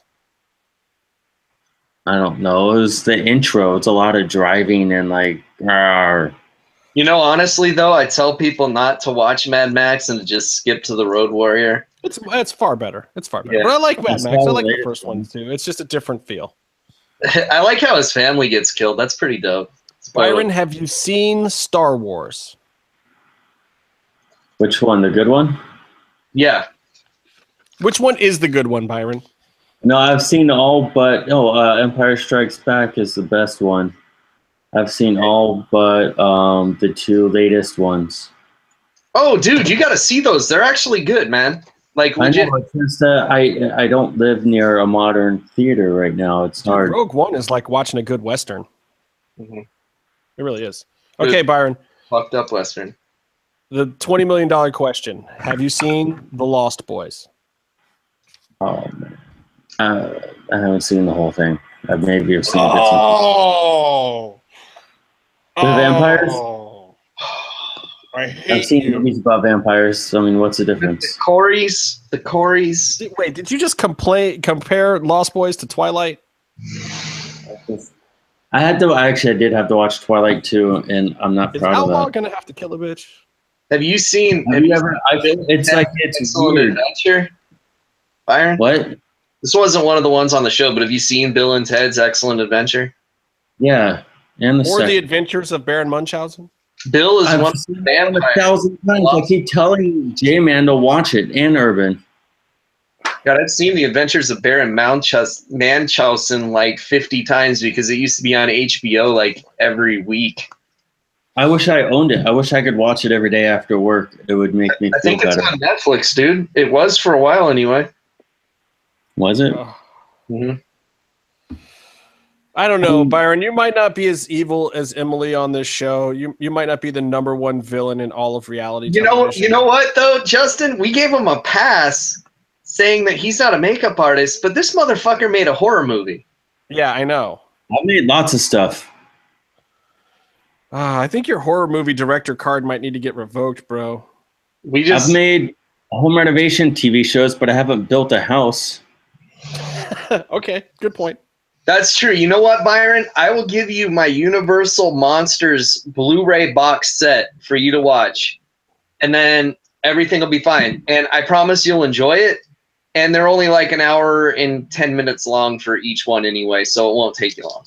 I would love to watch those movies. I have a stack of horror movies I picked up when I was on the film festival circuit promoting my movie that I haven't sat down and watched. There was one that I really enjoyed that I got called Oh No, America's called Oh No. American Mary? Was it American Mary, Byron? I'm forgetting the name because. Anyway, it's from Grand Rapids, and it's basically it's about these guys making a ghost hunting reality show, and then they happen upon actual ghosts that fuck them all up. Oh my gosh! Who would have thought that would happen? Was it Grave Encounters, Byron? Grave Encounters? What? Was it? No, it was a really good movie, but I took a weekend off of work to go to the festival. And it was giving me anxiety attacks because it was so authentic towards the making and faking of the types of shows that we do. You're giving yourself reality TV nightmares as if we don't have enough of them. I really started thinking about Earth again. They do need an Act 2 break. Did it have a guy that was a spot-on impression of Zach Baggins without actually being Zach Baggins from Ghost Adventures? He's lost. He's zoning out. I do have to drop a couple horror things for the people that listen to the show because I'm always shilling Shudder.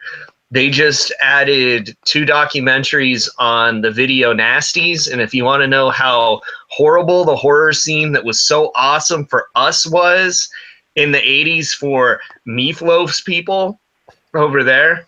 When they're like, right, I'd like to see the Texas Chainsaw Massacre, please. And they'd be like, it's banned.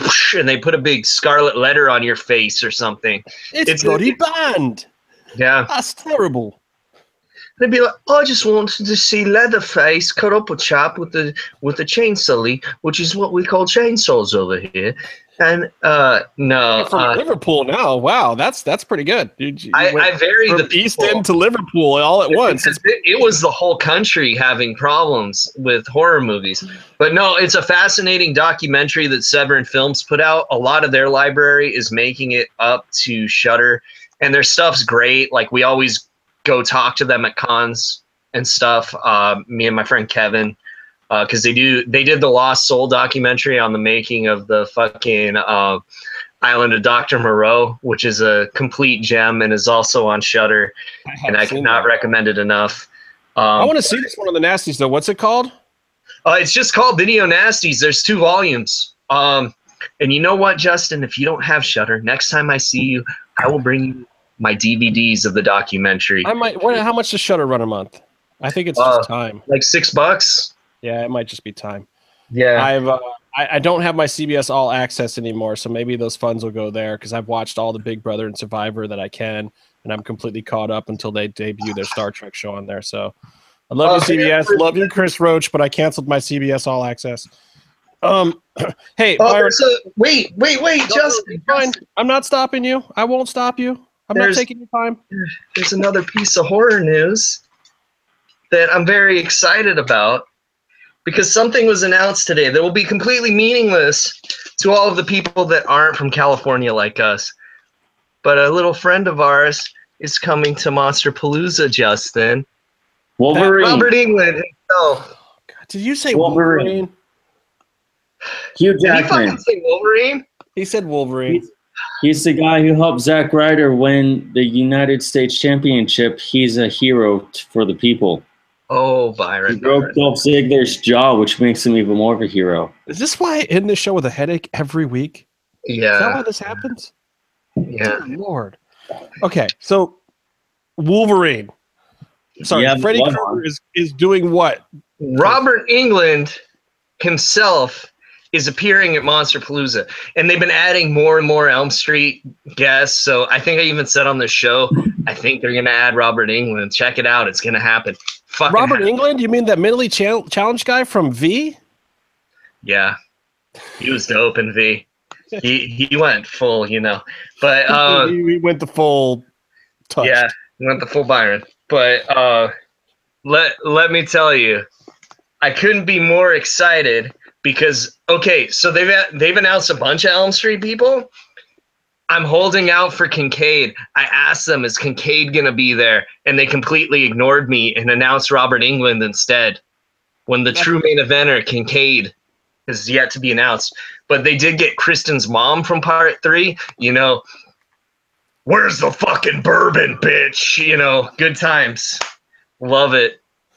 I've seen that movie roughly 1,000 times. You're just smangry. It doesn't take a lot to get Casey excited. You just got to know the right buttons to push, y'all.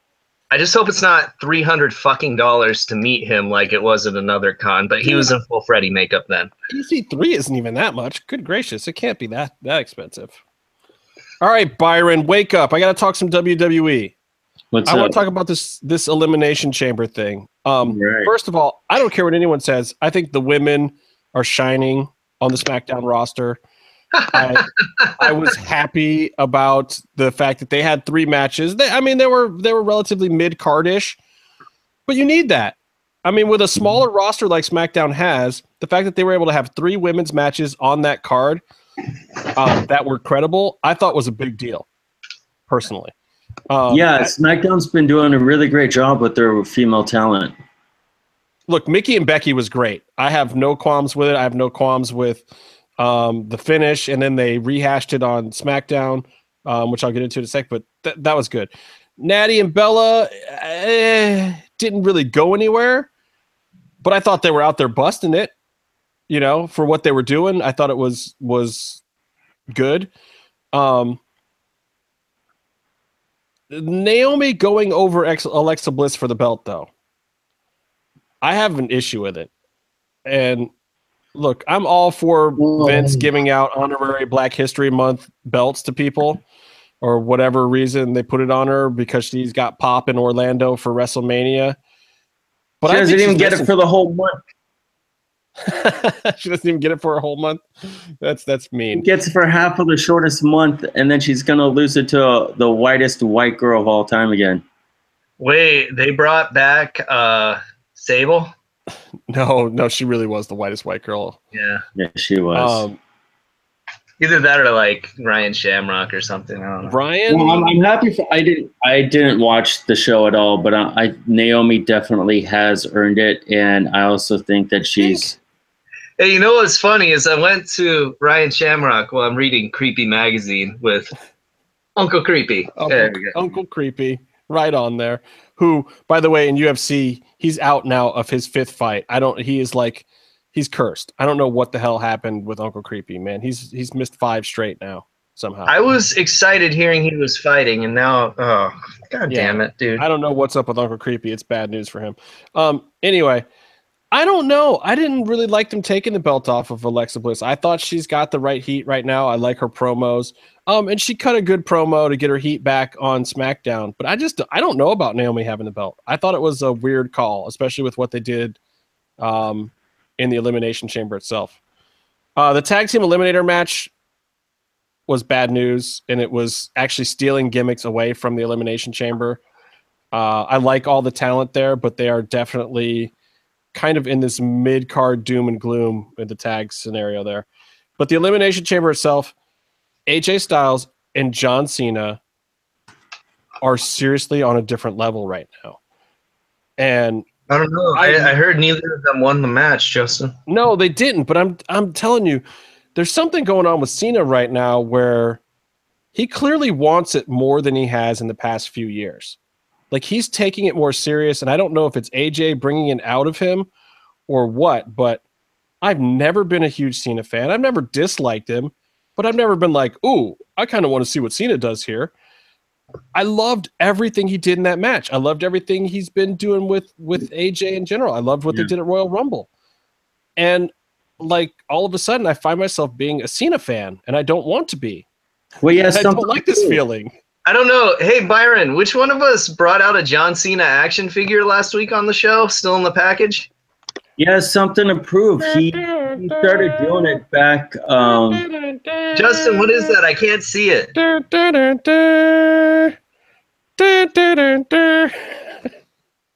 Wow, that made my whole face red from the screen of the redness of the figure. Sorry.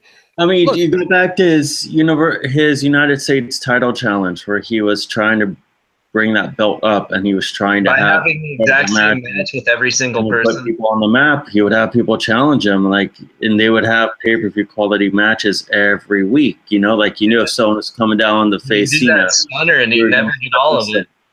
And now but I do agree with Casey that the part of the difference here is what he's doing in these matches is not as predictable.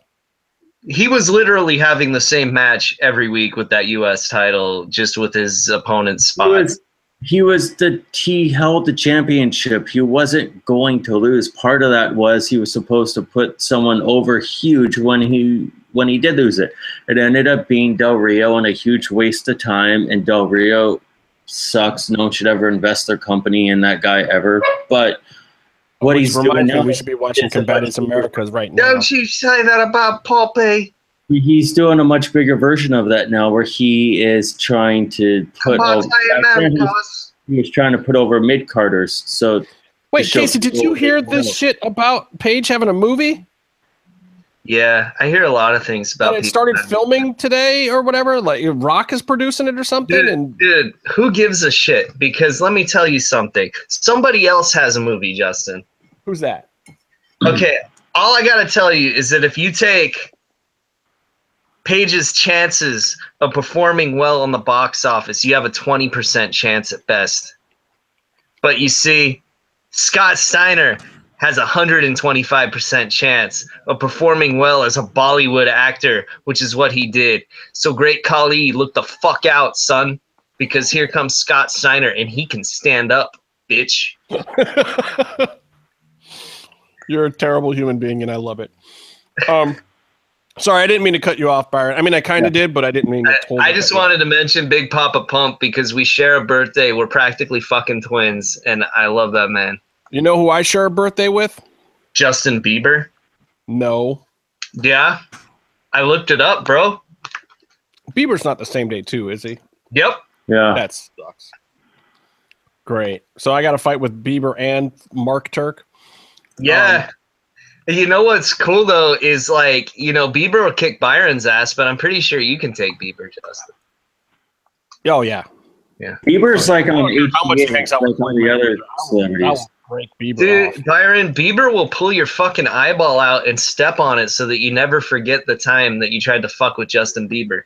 No, Bieber can box too, but Justin Bieber is basically the Haku of the music industry. You have issues. Anyway, I like the Elimination Chamber match. I liked Bray going over, even though we all heard it was coming and that there's this Orton Bray thing that was supposed to be happening at WrestleMania this year. We'll see where it goes because, then on SmackDown, Bray kind of got the quadruple rub. Luke Harper couldn't beat him down. And then he went over again on Cena and Styles. And then Orton comes out and says, "You're my master, and I'm not going to face you at WrestleMania." So they announced that there's going to be a battle royal to determine the number one contender for Bray's title at WrestleMania, and it's not Orton. I don't know. They had Luke Harper turn on Bray Wyatt? Yeah. Well, that's good for Luke Harper. Yeah, that was a pay-per-view ago. That was at least a week ago. But what I'm saying is, I stopped watching WWE because I don't support Donald Trump like you guys. Well, that's true. But I'm just saying, look, you can't get any bigger or better push than what Bray is getting in the amount of time he's getting it in right now. Well deserved, coming at a strange time, but it was nice to see him come out and cut a real Bray Wyatt promo. Not be playing games or patty cake with the New Day or whatever he was doing 8 months ago, and not being in these weird gimmick angles. Like, it's I would have done this like 2 years ago. I probably wouldn't have given up on the product. I really like Bray Wyatt, but here's the thing about Bray Wyatt: he's not really even 30 years old. He's not even what? He's not even 30 years old. Like, I really wanted Bray to win earlier, but you look at it and you go, well, Roman Reigns won 3 times right away, and I love Bray, but if he started winning a whole bunch at the beginning, maybe you start thinking, did he really earn it, or is he being shoved down their throats? And now that he won... Promos are fucking dope. No one would have thought that. Smart Marks all you have to do is be a good promo for Smart Marks to suck your dick. But he's been in the main events since he showed up. He's been there. He went over Daniel Bryan for a minute. He went over Kane. He got to do Taker at WrestleMania. He got to kick out of the Tombstone. He's been doing stuff. He's been legitimate. He got to beat Ray in the best. Remember the John Cena Abigail that he's done, and now is seeing that he gets the opportunity now to hold the belt going into WrestleMania or in the WrestleMania season. I don't know what the deal is.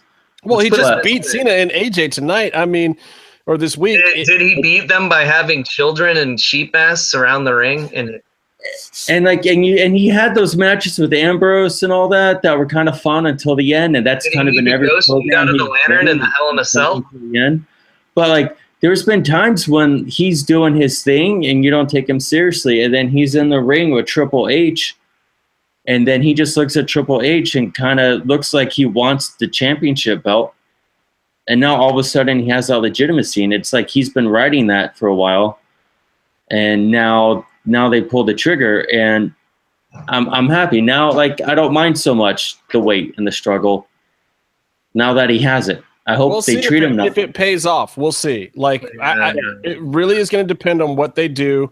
I hope they still do the Orton Bray angle for WrestleMania, and I hope he goes over on Orton.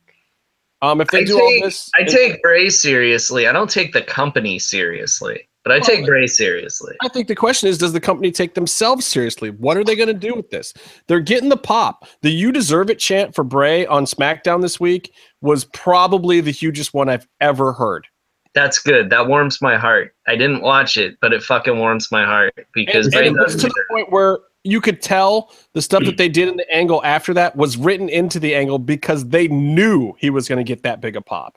There's something to be said for that. Like, Booker T should have won. We all wanted him to beat Triple H when Triple H did the racist. I mean, he's pigmentedly challenged, though. That was never going to happen. But when then Booker T was able to actually make his big win as King Booker, which was amazing. King Booker.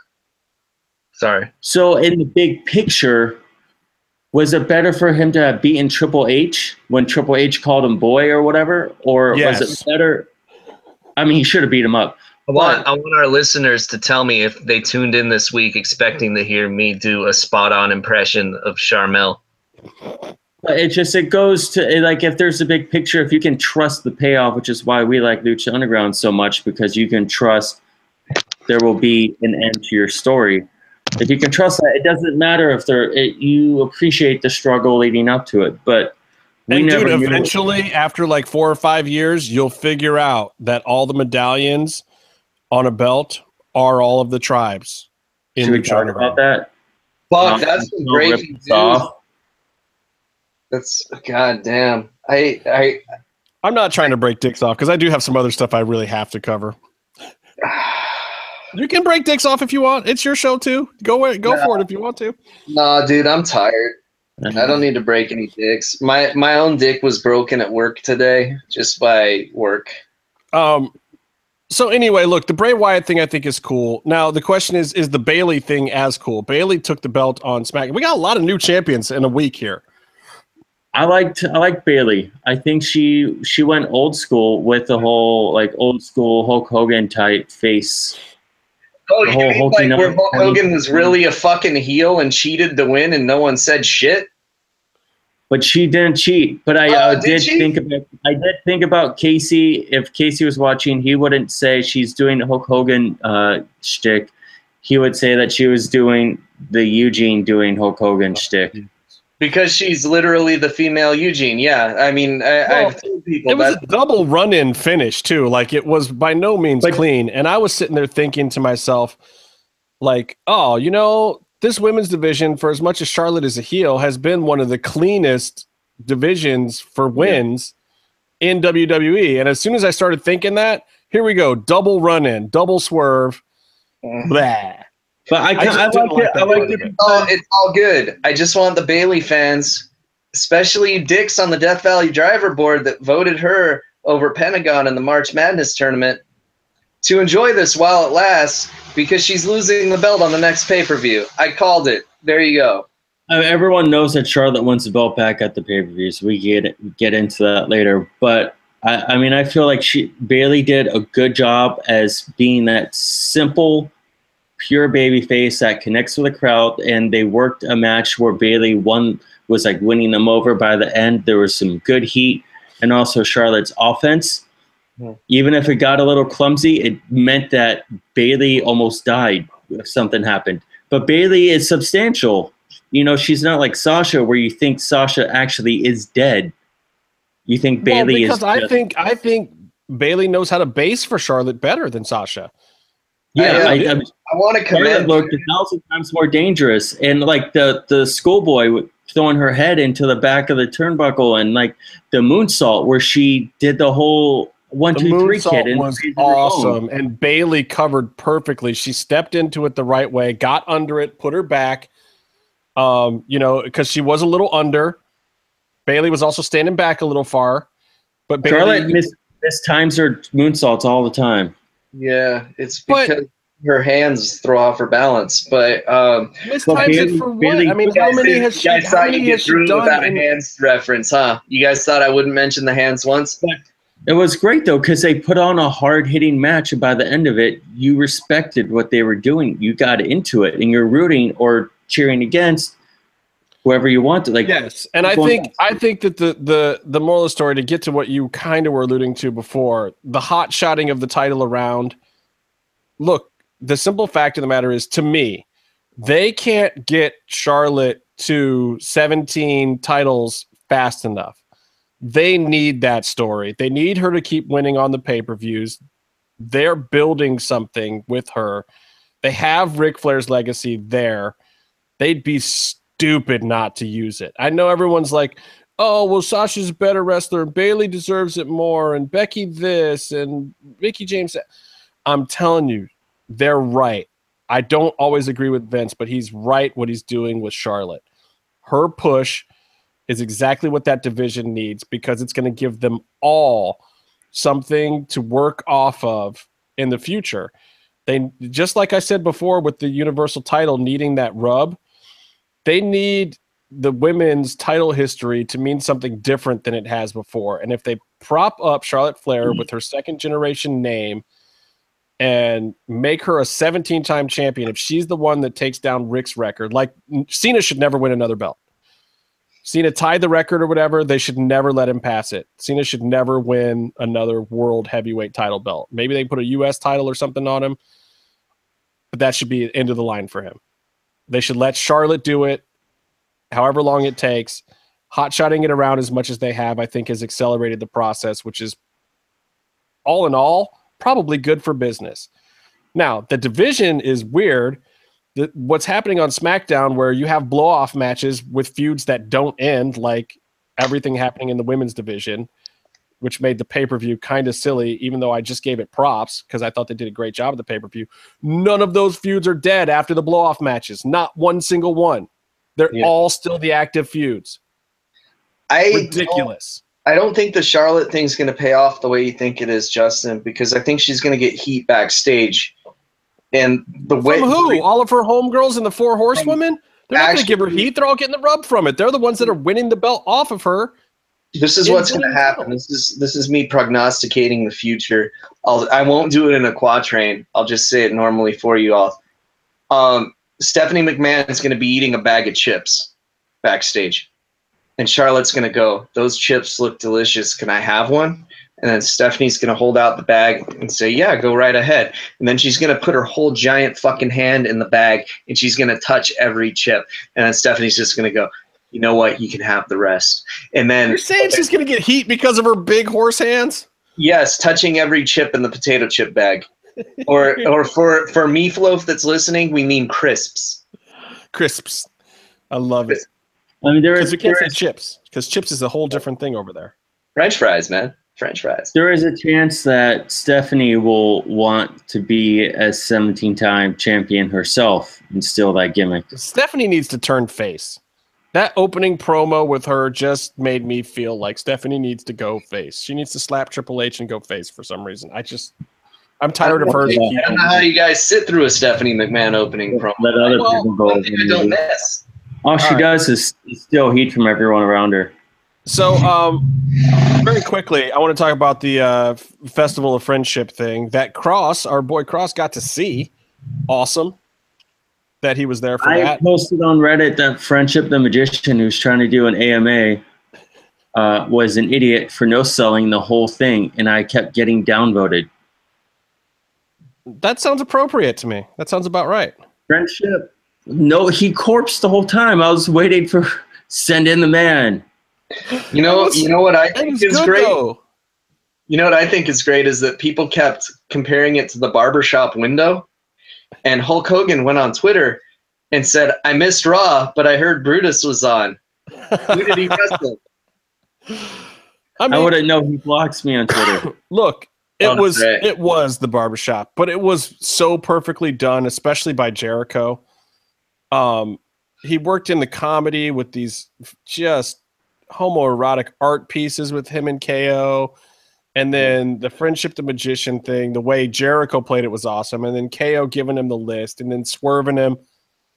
I mean, it was the swerve everyone saw from a million miles away. But does this really make Jericho a face now? Dude, because if you heard the speech that he gave where he was basically shooting on how much fun he had working with KO for the last year, there's no one who's not a wrestling fan who didn't love that speech and really feel for it. Like, oh my God, Jericho's spitting some serious realness here about how fun it's been going up and down the road with this guy. Well, see, I've never booed Chris Jericho because Chris Jericho is my hero. So I feel a little jaded. I think that the average wrestling fan is dumb as shit. But that's why it was good, because honestly, it even got guys like me that aren't the average wrestling fan. Like Jericho did it. He did the impossible in this day and age, which was in an angle we all know is coming, in a swerve we all know is coming. He actually made you care in the moment that it was about to go down, that his buddy was going to go evil. I don't know if it makes Jericho face so much as we now have evil KO. See, but the thing is, KO was supposed to be evil this whole time. Again, look, I'm not disputing that. I'm not going to tell you that the segment was great. I did watch the segment because, dude, when someone says Jericho does something good, I watch it because Chris Jericho is the man. I might not always watch I barely watch WWE at all, but if I hear something good happens, I'll look it up. Yeah, it was worth it. This one was worth it. And it was one of his top 10 moments in his career, I guarantee it. Jericho is probably one of the only guys who, whenever he comes back for a run, comes back to be better than before, to make memories that will overlap the ones he had on the last run. Except the sparkly vest face. That was on purpose. No, that was on purpose. But it didn't work. But my issue with this is that they did a good job of bringing KO back to being a dangerous man and champion again. But I feel like my jaded WWE views think that they only made KO dangerous just so Goldberg looks more badass when he beats him at Fastlane. Yeah, he's totally losing to Goldberg. Which he didn't have a reign on last week. Justin loves that idea because he's a big Goldberg fan. I just yeah, think but it's like business. Kevin Owens didn't get to be a badass while a champion. He got to be a badass just to make Goldberg look better. Well, speaking of looking good and looking like a badass, Samoa Joe promo, perfect, calling out everyone to a certain extent, saying that, yeah, he's Triple H's boy right now for a reason because he's actually dependable and he's not going to F up like all Triple H's previous proteges, but also putting Triple H on blast a little bit like I don't necessarily need him either. Just being done perfectly. Yeah, Joe is being done absolutely right. I love the suits. I love the look. I love how he's playing the whole thing. He's already getting a pop from people who don't know who the heck he is. That's good. He seems like he came in and whether you know him or not, like he's supposed to be somebody that you know. That's cool because I was worried that they would turn him into Triple H's power bottom. So it sounds better than that. No, he pinned Roman Reigns with the transitional move, which we all know Roman Reigns will kick out of a stunner and brass knuckles. And who cares? Roman is over, man. Braun's getting Roman's push right now. Roman's going to have to earn it back if he wants it back. Baron Corbin's getting a better push than Roman Reigns right now. And I hope it stays that way. But I heard since Baron Corbin put on a shirt, he's been doing a lot better. Did he fix his hairline yet? No, he needs to shave it. He has to pluck out 70% of the hair on the top of his head to maintain his heel status. He can go for the full Hogan. Anyway, I'm liking Joe. All right, a couple last pieces of Lucha Underground news, and then we can get the hell out of here. I gotta flip through, man. There's so much that happened in Lucha Underground for a show that's not even on TV right now. How does there keep being so much Lucha Underground news? The Pentagon interview. Mm-hmm. Yeah. And this goes back to kind of revelations from a few weeks ago, and Pentagon basically said kind of what Evie Dub said on this show. Like, he wants to come to work, he plans to show up, and he's just waiting for the phone calls. And he said Lucha Underground was the company that's treated him the best. It was his favorite one to work for. Yeah. Now, he does have to understand, however, that Lucha Underground has a tie to the company that he feels the exact opposite about. And it does exist. Oh, can I rant? Are we going to get cut off again? I will say, before you go on the rant, my opinion is that everyone is going to get super stoked that Lucha Underground is awesome, and it's this great new American Lucha Libre type show. And just eventually cooler heads will prevail. And specifically, Dorian will see that he's creating a legacy bigger than his beef with wrestlers, and that he'll want Pentagon. That's his best tool to make Lucha Underground successful. And he'll want Lucha Underground to be successful to make him look cool. But you know what I'm going to rant about? Oh, wait, let me before you rant, Casey. That's what's going to happen. Right now, we're in the middle of bullshit. Yeah. But okay, before you go, Casey, let me plug the C2E2. Oh, so we don't get Chicago Comics and Entertainment Expo panel with DJ, Evie Dub, Vamp, Dorian, Taya, Ray, and Mundo. No Phoenix this time, like we got last time, but realistically, let's face it, if you're going to have a masked luchador there, you want it to be Ray. Ray's going to be there. I think Phoenix came to the one we were at because Ray was unavailable. But anyway, that's cool. Like, if you're a Lucha Underground fan, you're going to be in the Chicago area, go to that. It's on Sunday, April 23rd. It's the Chicago Comics and Entertainment Expo, C2E2. Which is becoming fucking huge, dude. Big deal. Yeah, props to those guys. It's a big deal that Lucha's going to be there. And we've been to some of these panels, and it's always cool. Like, DJ will tell you some cool story stuff. Dorian will kind of tell you how Lucha Underground got started. Taya has an amazing story of getting into AAA and then to Lucha Underground and why she's so over. Obviously, yeah, if there's a Q&A and you ask Dorian about the trademark bullshit, I will personally give you $5 American. And I bet you Dorian will answer. And by the way, Dorian, I'm issuing a standing invitation for you to come on this show at any point in time and talk to us about anything Lucha Underground related. We will be very respectful. We'll ask real questions, but we'll be completely respectful to let you answer them. But Dorian, you're welcome to come on the show because right now, Casey's going to shoot on you a little bit, I think. Yeah, it's just there's an incident that happened that is fucking hilarious to me. Okay, so we all know about AAA. We all know about Lucha Libre, FMV, and we all know about the trademark bullshit. Yes, you guys are both very well versed in this that's happening. And well, a smaller Arizona-based Lucha Libre company just found out that AAA completely stole one of their logos and is using it to promote their shows. And it's of a luchador. It's kind of like an Art Deco luchador with a belt. And wait, the same company that's been trademarking everybody else's stuff is infringing on other people's trademarks? Yeah, the same company that's trademarking stuff that doesn't even technically belong to them, just stole someone else's work and is providing it as their own. And as of today, after the whole internet called them on it and everyone's tweeting about it, it was still fucking up this morning. So I don't know if it still is, but I think it's hilarious. And I'm just saying, you know, you ever talk to somebody that criticizes people a lot and you look at them and you say, maybe you should fix yourself first? Yeah. I think some people should be a little less Bush League before they try to big league people. That's what I'm saying.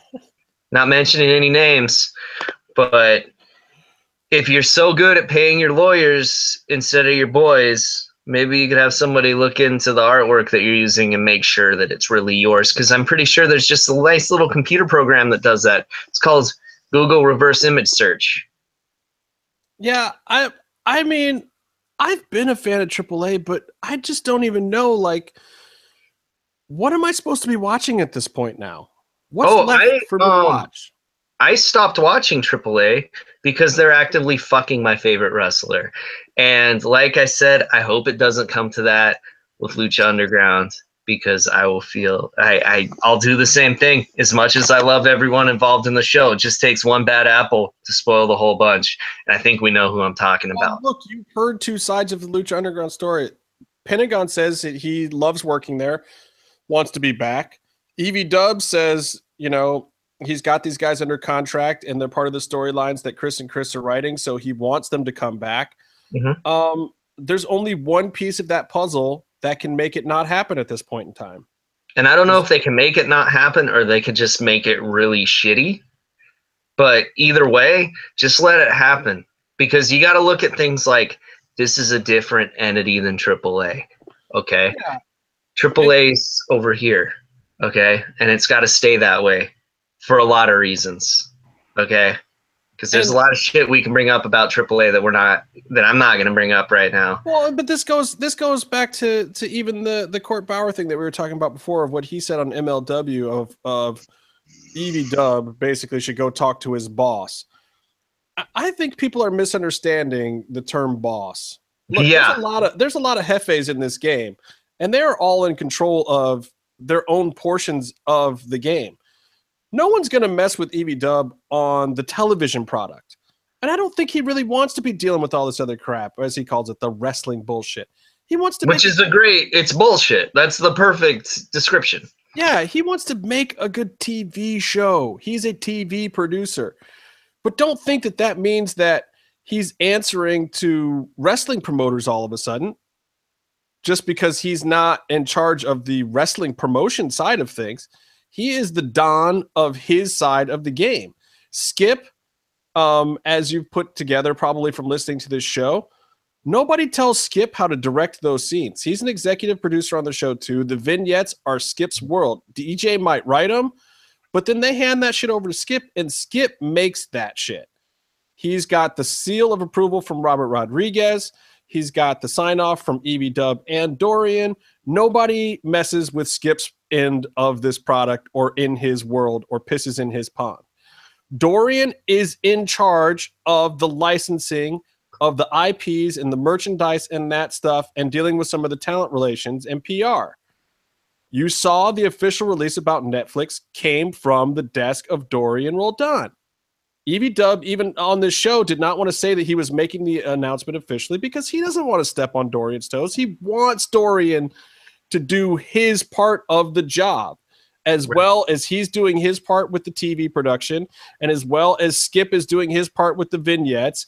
DJ's doing his part with the writing. Rodriguez is doing his part with the network. Burnett and MGM are doing their part with the bigger deals and being part of Hollywood. Like, everyone's got their piece of this pie. There's investors. They have concerns with the money and the inflow and in and out. People need to stop thinking that there's one boss of this company. There is no Vince McMahon. Dorian is not Vince. He's not running the whole show. I think we're forgetting Dario Cueto. I had to do it. I had to case-fave it. I had to, because it was getting heated, Justin, because I'm angry. Because I'm angry too. I'm angry at how much people still misunderstand this product. I'm angry that people could fathom that there's some kind of feud going on between TNA and Lucha Underground. Dear Lord, there is not. First of all, neither company is in a position to need to be worried about feuding with anybody. They need to be worried about keeping their lights on and putting out good programs. You know, TNA is rebooting themselves right now. They're trying some things, though. Bringing in Jeff and his creative team isn't exactly new. Might still be the right choice, believe it or not. But they're working on rebuilding something new. Lucha Underground is working on making bigger deals and turning heads and trying to figure out how to turn a TV product into a wrestling promotion. Because it's not, by the way. No. It's not a wrestling promotion. I don't think it needs to be. I mean, I guess it's good for the talent to be able to wrestle more dates, though. It does need to be. It does need to be because that's what's going to keep talent happy. I mean, you look at all these issues and all these things that are going on. The biggest problem that Lucha has, even above merchandising, is their talent relations. There's a lack of talent relations and public relations, honestly. Because but I mean, they kind of go hand in hand. If you're not dealing with the guys that work for you, then how are you going to deal with the public? I mean, they don't have the infrastructure for it because, as Byron and I can tell you, that's not the way TV shows are built. Even on our shows in the off season, the talent kind of is flipping out because they don't know what's going on a lot of the times because there's not really paid people to be doing that kind of shit. There's somebody at the network making some overall global decisions, but until the network starts shelling out the money to the production companies again, who are actually dealing with the talent, the networks don't deal with the talent directly. Like, no one at El Rey is ever going to call, Vinny Massaro about pizza farting. It's never going to happen. That would be dope, though. And if it does happen, Vinny, we want a recording of the call on the show. So it's an issue. It's a regrettable issue. It's one that I know that Eric knows exists. And he knows where his strengths and weaknesses are. He knows that he is not a wrestling promoter, nor does he want to be one. He wants to be a guy who runs a great TV show. He's a showrunner. I'm biting my tongue here, Justin, and I don't know if I should be or not. But why? Why bite your tongue? I'm not. We're not okay. I hope I'm wrong. I feel like there's a lot of big league dudes in this deal, right? Yes, a lot of them. A lot of big league dudes with a lot of stake. Thing like this. And I feel like there's a big league dude that's not really a big league dude that's making them think he's a big league dude. And I won't lie. I feel like that's a little bit of what's happened here too. I feel like Dorian is in a room with. Oh, I wasn't saying it. I'm saying it. I feel like Dorian was in a room at Combates America. And, a lot of people are talking big stuff about what their plans are. ADR's in the room talking about big plans for Combates. Court's there. Who cares about ADR? He's doing good with Combates America. But you got Dorian standing there, and I think Dorian is like, hey, check this out. We got this Lucha going to Netflix deal going on. And he's trying to tout some of the big things he's got going on. But at the same time, he's got these wrestlers that are bailing on him because they don't like their work conditions. So now he's looking like a fool to a certain extent, and he's got to try to lay the smackdown on these guys because they're making him look bad. At the expense of your other gig, though, like AAA is separate. See, okay. But maybe he's backpedaling off that. I don't know. But my point is, it's an unenviable position for him to be in, where he does have a bigger burden of proof. You know, EV Dub, he's busy refereeing fights between the president of the United States and a former governor of this state. I mean, that's the kind of level that he's on. That's what he's dealing with his other show. I want to give Arnold. He's not dealing with 5 workers who decided to not show up for work. He's dealing with presidents fighting governors. You know what I'm saying? Can I say this? Did you guys watch that Triple Mania pay-per-view, right? The complete garbage clusterfuck Triple Mania pay-per-view? Oh, I don't know if it was complete garbage. I liked some of it. Yeah, remember like all the technical difficulties and the fuck-ups that made it nearly unwatchable? And that great Viano match versus the Clowns. Somebody saw that and said, let's put this guy in charge. Just remember that. Look, I don't have anything against Dorian. I want to see him. Either. And hey, I've never met the guy. All the stuff I hear is hearsay. Okay? I just got to say, dude, it's the impression people are getting of you, and you got to turn that shit around for your benefit and Lucha Underground's benefit. And the way you do that is saying, yo, Pentagon, we're still bros. Come back. Yo, I don't know that that's the way to do it either. I think that you just have to let that situation lie and play itself out. And I honestly, I think he should do the exact opposite, in my opinion. At this point, he's made his play. He's made his move.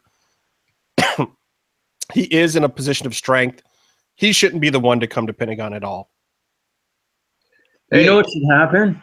AAA should tell Pentagon and Phoenix that they made a bad deal and they should try to get them back.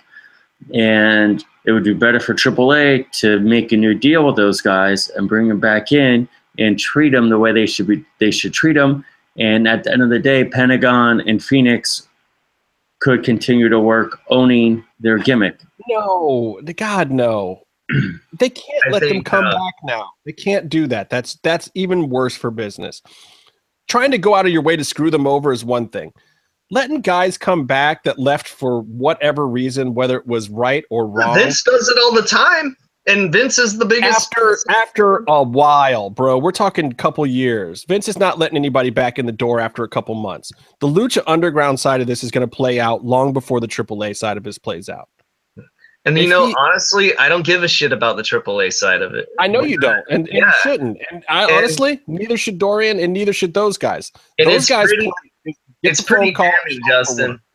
It's damning that I don't give a shit because I have been watching AAA like fucking 20 years now and liked it. And through all the weird shit that they did, all the changes that they've done, I've stuck with it. And I've said I've had enough. I've pulled a Zorro here. Here's everyone's play. I'll tell you what the honest, smart play for everyone is. The honest, smart play is for everyone to show up for work when the phone call comes. When the phone call comes, to show up in September or October or whenever it is, show up for work and figure it out then. Because until there's a green light on season 4 and everybody can come back and get a paycheck, there's going to be all these little minor skirmishes that all they can do is damage everyone further. And then in addition, I think that, Pentagon and those guys need to play their angle, play their gimmick, but not try to ruffle feathers in the process. Like they've done that. They've already ruffled the feathers. You did it. You did your big jump. You made your big move. Now, just go and work your dates, bro. Get your money. Sell them damn shirts. That's it. For Dorian. Hey, new shirt up on Pro Wrestling. New shirt up on Mass Republic. I'm sorry. Mass Republic. Dude, yeah, come on. You got to give Ruben and Kleinrock their due. I love those guys because Kleinrock laughed at my penis referee on Facebook. So thank you. Yeah. Is that your penis? No, seriously, sell that merch though, guys. Get that stuff now, especially in case it goes away. Like it could be collector's items. But the play for Dorian, I think, is he's got to get the PR dialed in. Forget the touring, forget the merchandise, forget all that stuff. Like, don't leak any more information. Not to me, not to court, not to anyone. Be in control of your own press. If it's getting put on your desk now, EV Dub doesn't want to do it. He doesn't want to be coming on this show to make announcements. He doesn't want to be. Justin, just bury the dude. No one's going to block us from ever having guests. Whatever. I care more about the product than whatever. Yeah. This is it's not a big deal. But this is the smart move. The smart move is handle your own PR, bro. Get out there. Dorian's the one who should come on this show. He absolutely should come on this show. Or if he's friends with Court Bauer, go on Court's show.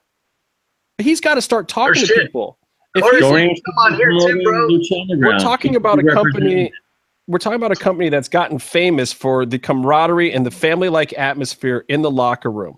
If he's going to be the leader of talent relations, he needs to get in front of all of that. He needs to be the face of that, and he has to take command and control of that. That's being a man.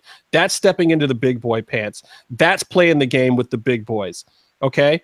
And until that happens, he should be taking some interviews. He should be talking to some people. He should be hyping it up. If he can't say the deals are there yet, don't say the deals are there yet. Go and hype the story of how you created Lucha Underground, how you brought all these people together, how great an idea is. You speak 2 languages, start talking in 2 languages to everybody. If it's his job, he needs to do it. Do you think he realizes the overwhelmingly negative sentiment towards him right now? Because maybe if he talked about this, that wouldn't be there. Maybe if he gave his side of the story. I know it wouldn't. You tell me if he came on this show next week and we let him talk about the formation of Lucha Underground, get some people excited about Netflix, asked him a couple hard questions about Pentagon, do you think that people would relate to him less or more? Do you think that people would be more excited about Lucha Underground or less excited? Hey, I think they'd be more excited, but depending on how he answered those Pentagon questions, shit could get a little dicey. And how's he going to answer those questions? He's going to say exactly. He's got a good answer. Eric says everyone's happy. If he says what? If he comes on here and he puts on big boy pants and he tells you this guy left me on a legitimate contract and so I took it out on him, are you going to hold it against him as a businessman that he made that move? Yeah, because he fucked Triple H. Why? Because you like that performer? You gotta, hey man, you gotta stick by bros even if they're wrong. You know what I mean? Like, I'm not saying that you shouldn't, but I'm saying that I don't think that he's going to lose respect from doing that. I think he's going to gain more respect than he already has right now. I don't know. I think that the fact that you're a Jefe, you can do that. If you're a Jefe, if you're a real baller, if you're a real boss, you can do that. If you're a real Jefe, you don't have the talent, get that fed up that they fucking leave you in the first place. But well, you tell me why. You tell me, hey, burn them to the ground. I got other plans, and those guys weren't on board. And hey, if that's the case, that's fine. But you can't tell me Vince didn't do that a million times on the way to the top. It will damage the product to not have Pentagon involved season 4 forward. I'm not disagreeing with that. I'm not disagreeing with that.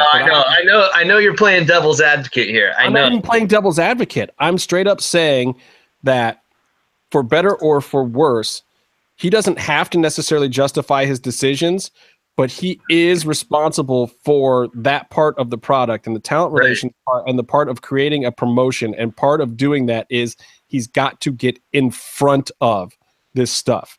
He shouldn't be making a tweet about Netflix and when it's coming out 4 weeks after we reported it, 2 weeks after Court Bauer reported it, after everybody else in the world promoted it. If it's his company, he has to be in front of this stuff. A lot of people are accusing him of hiding behind the LLC that he is the GM of. And that's not the look that you want.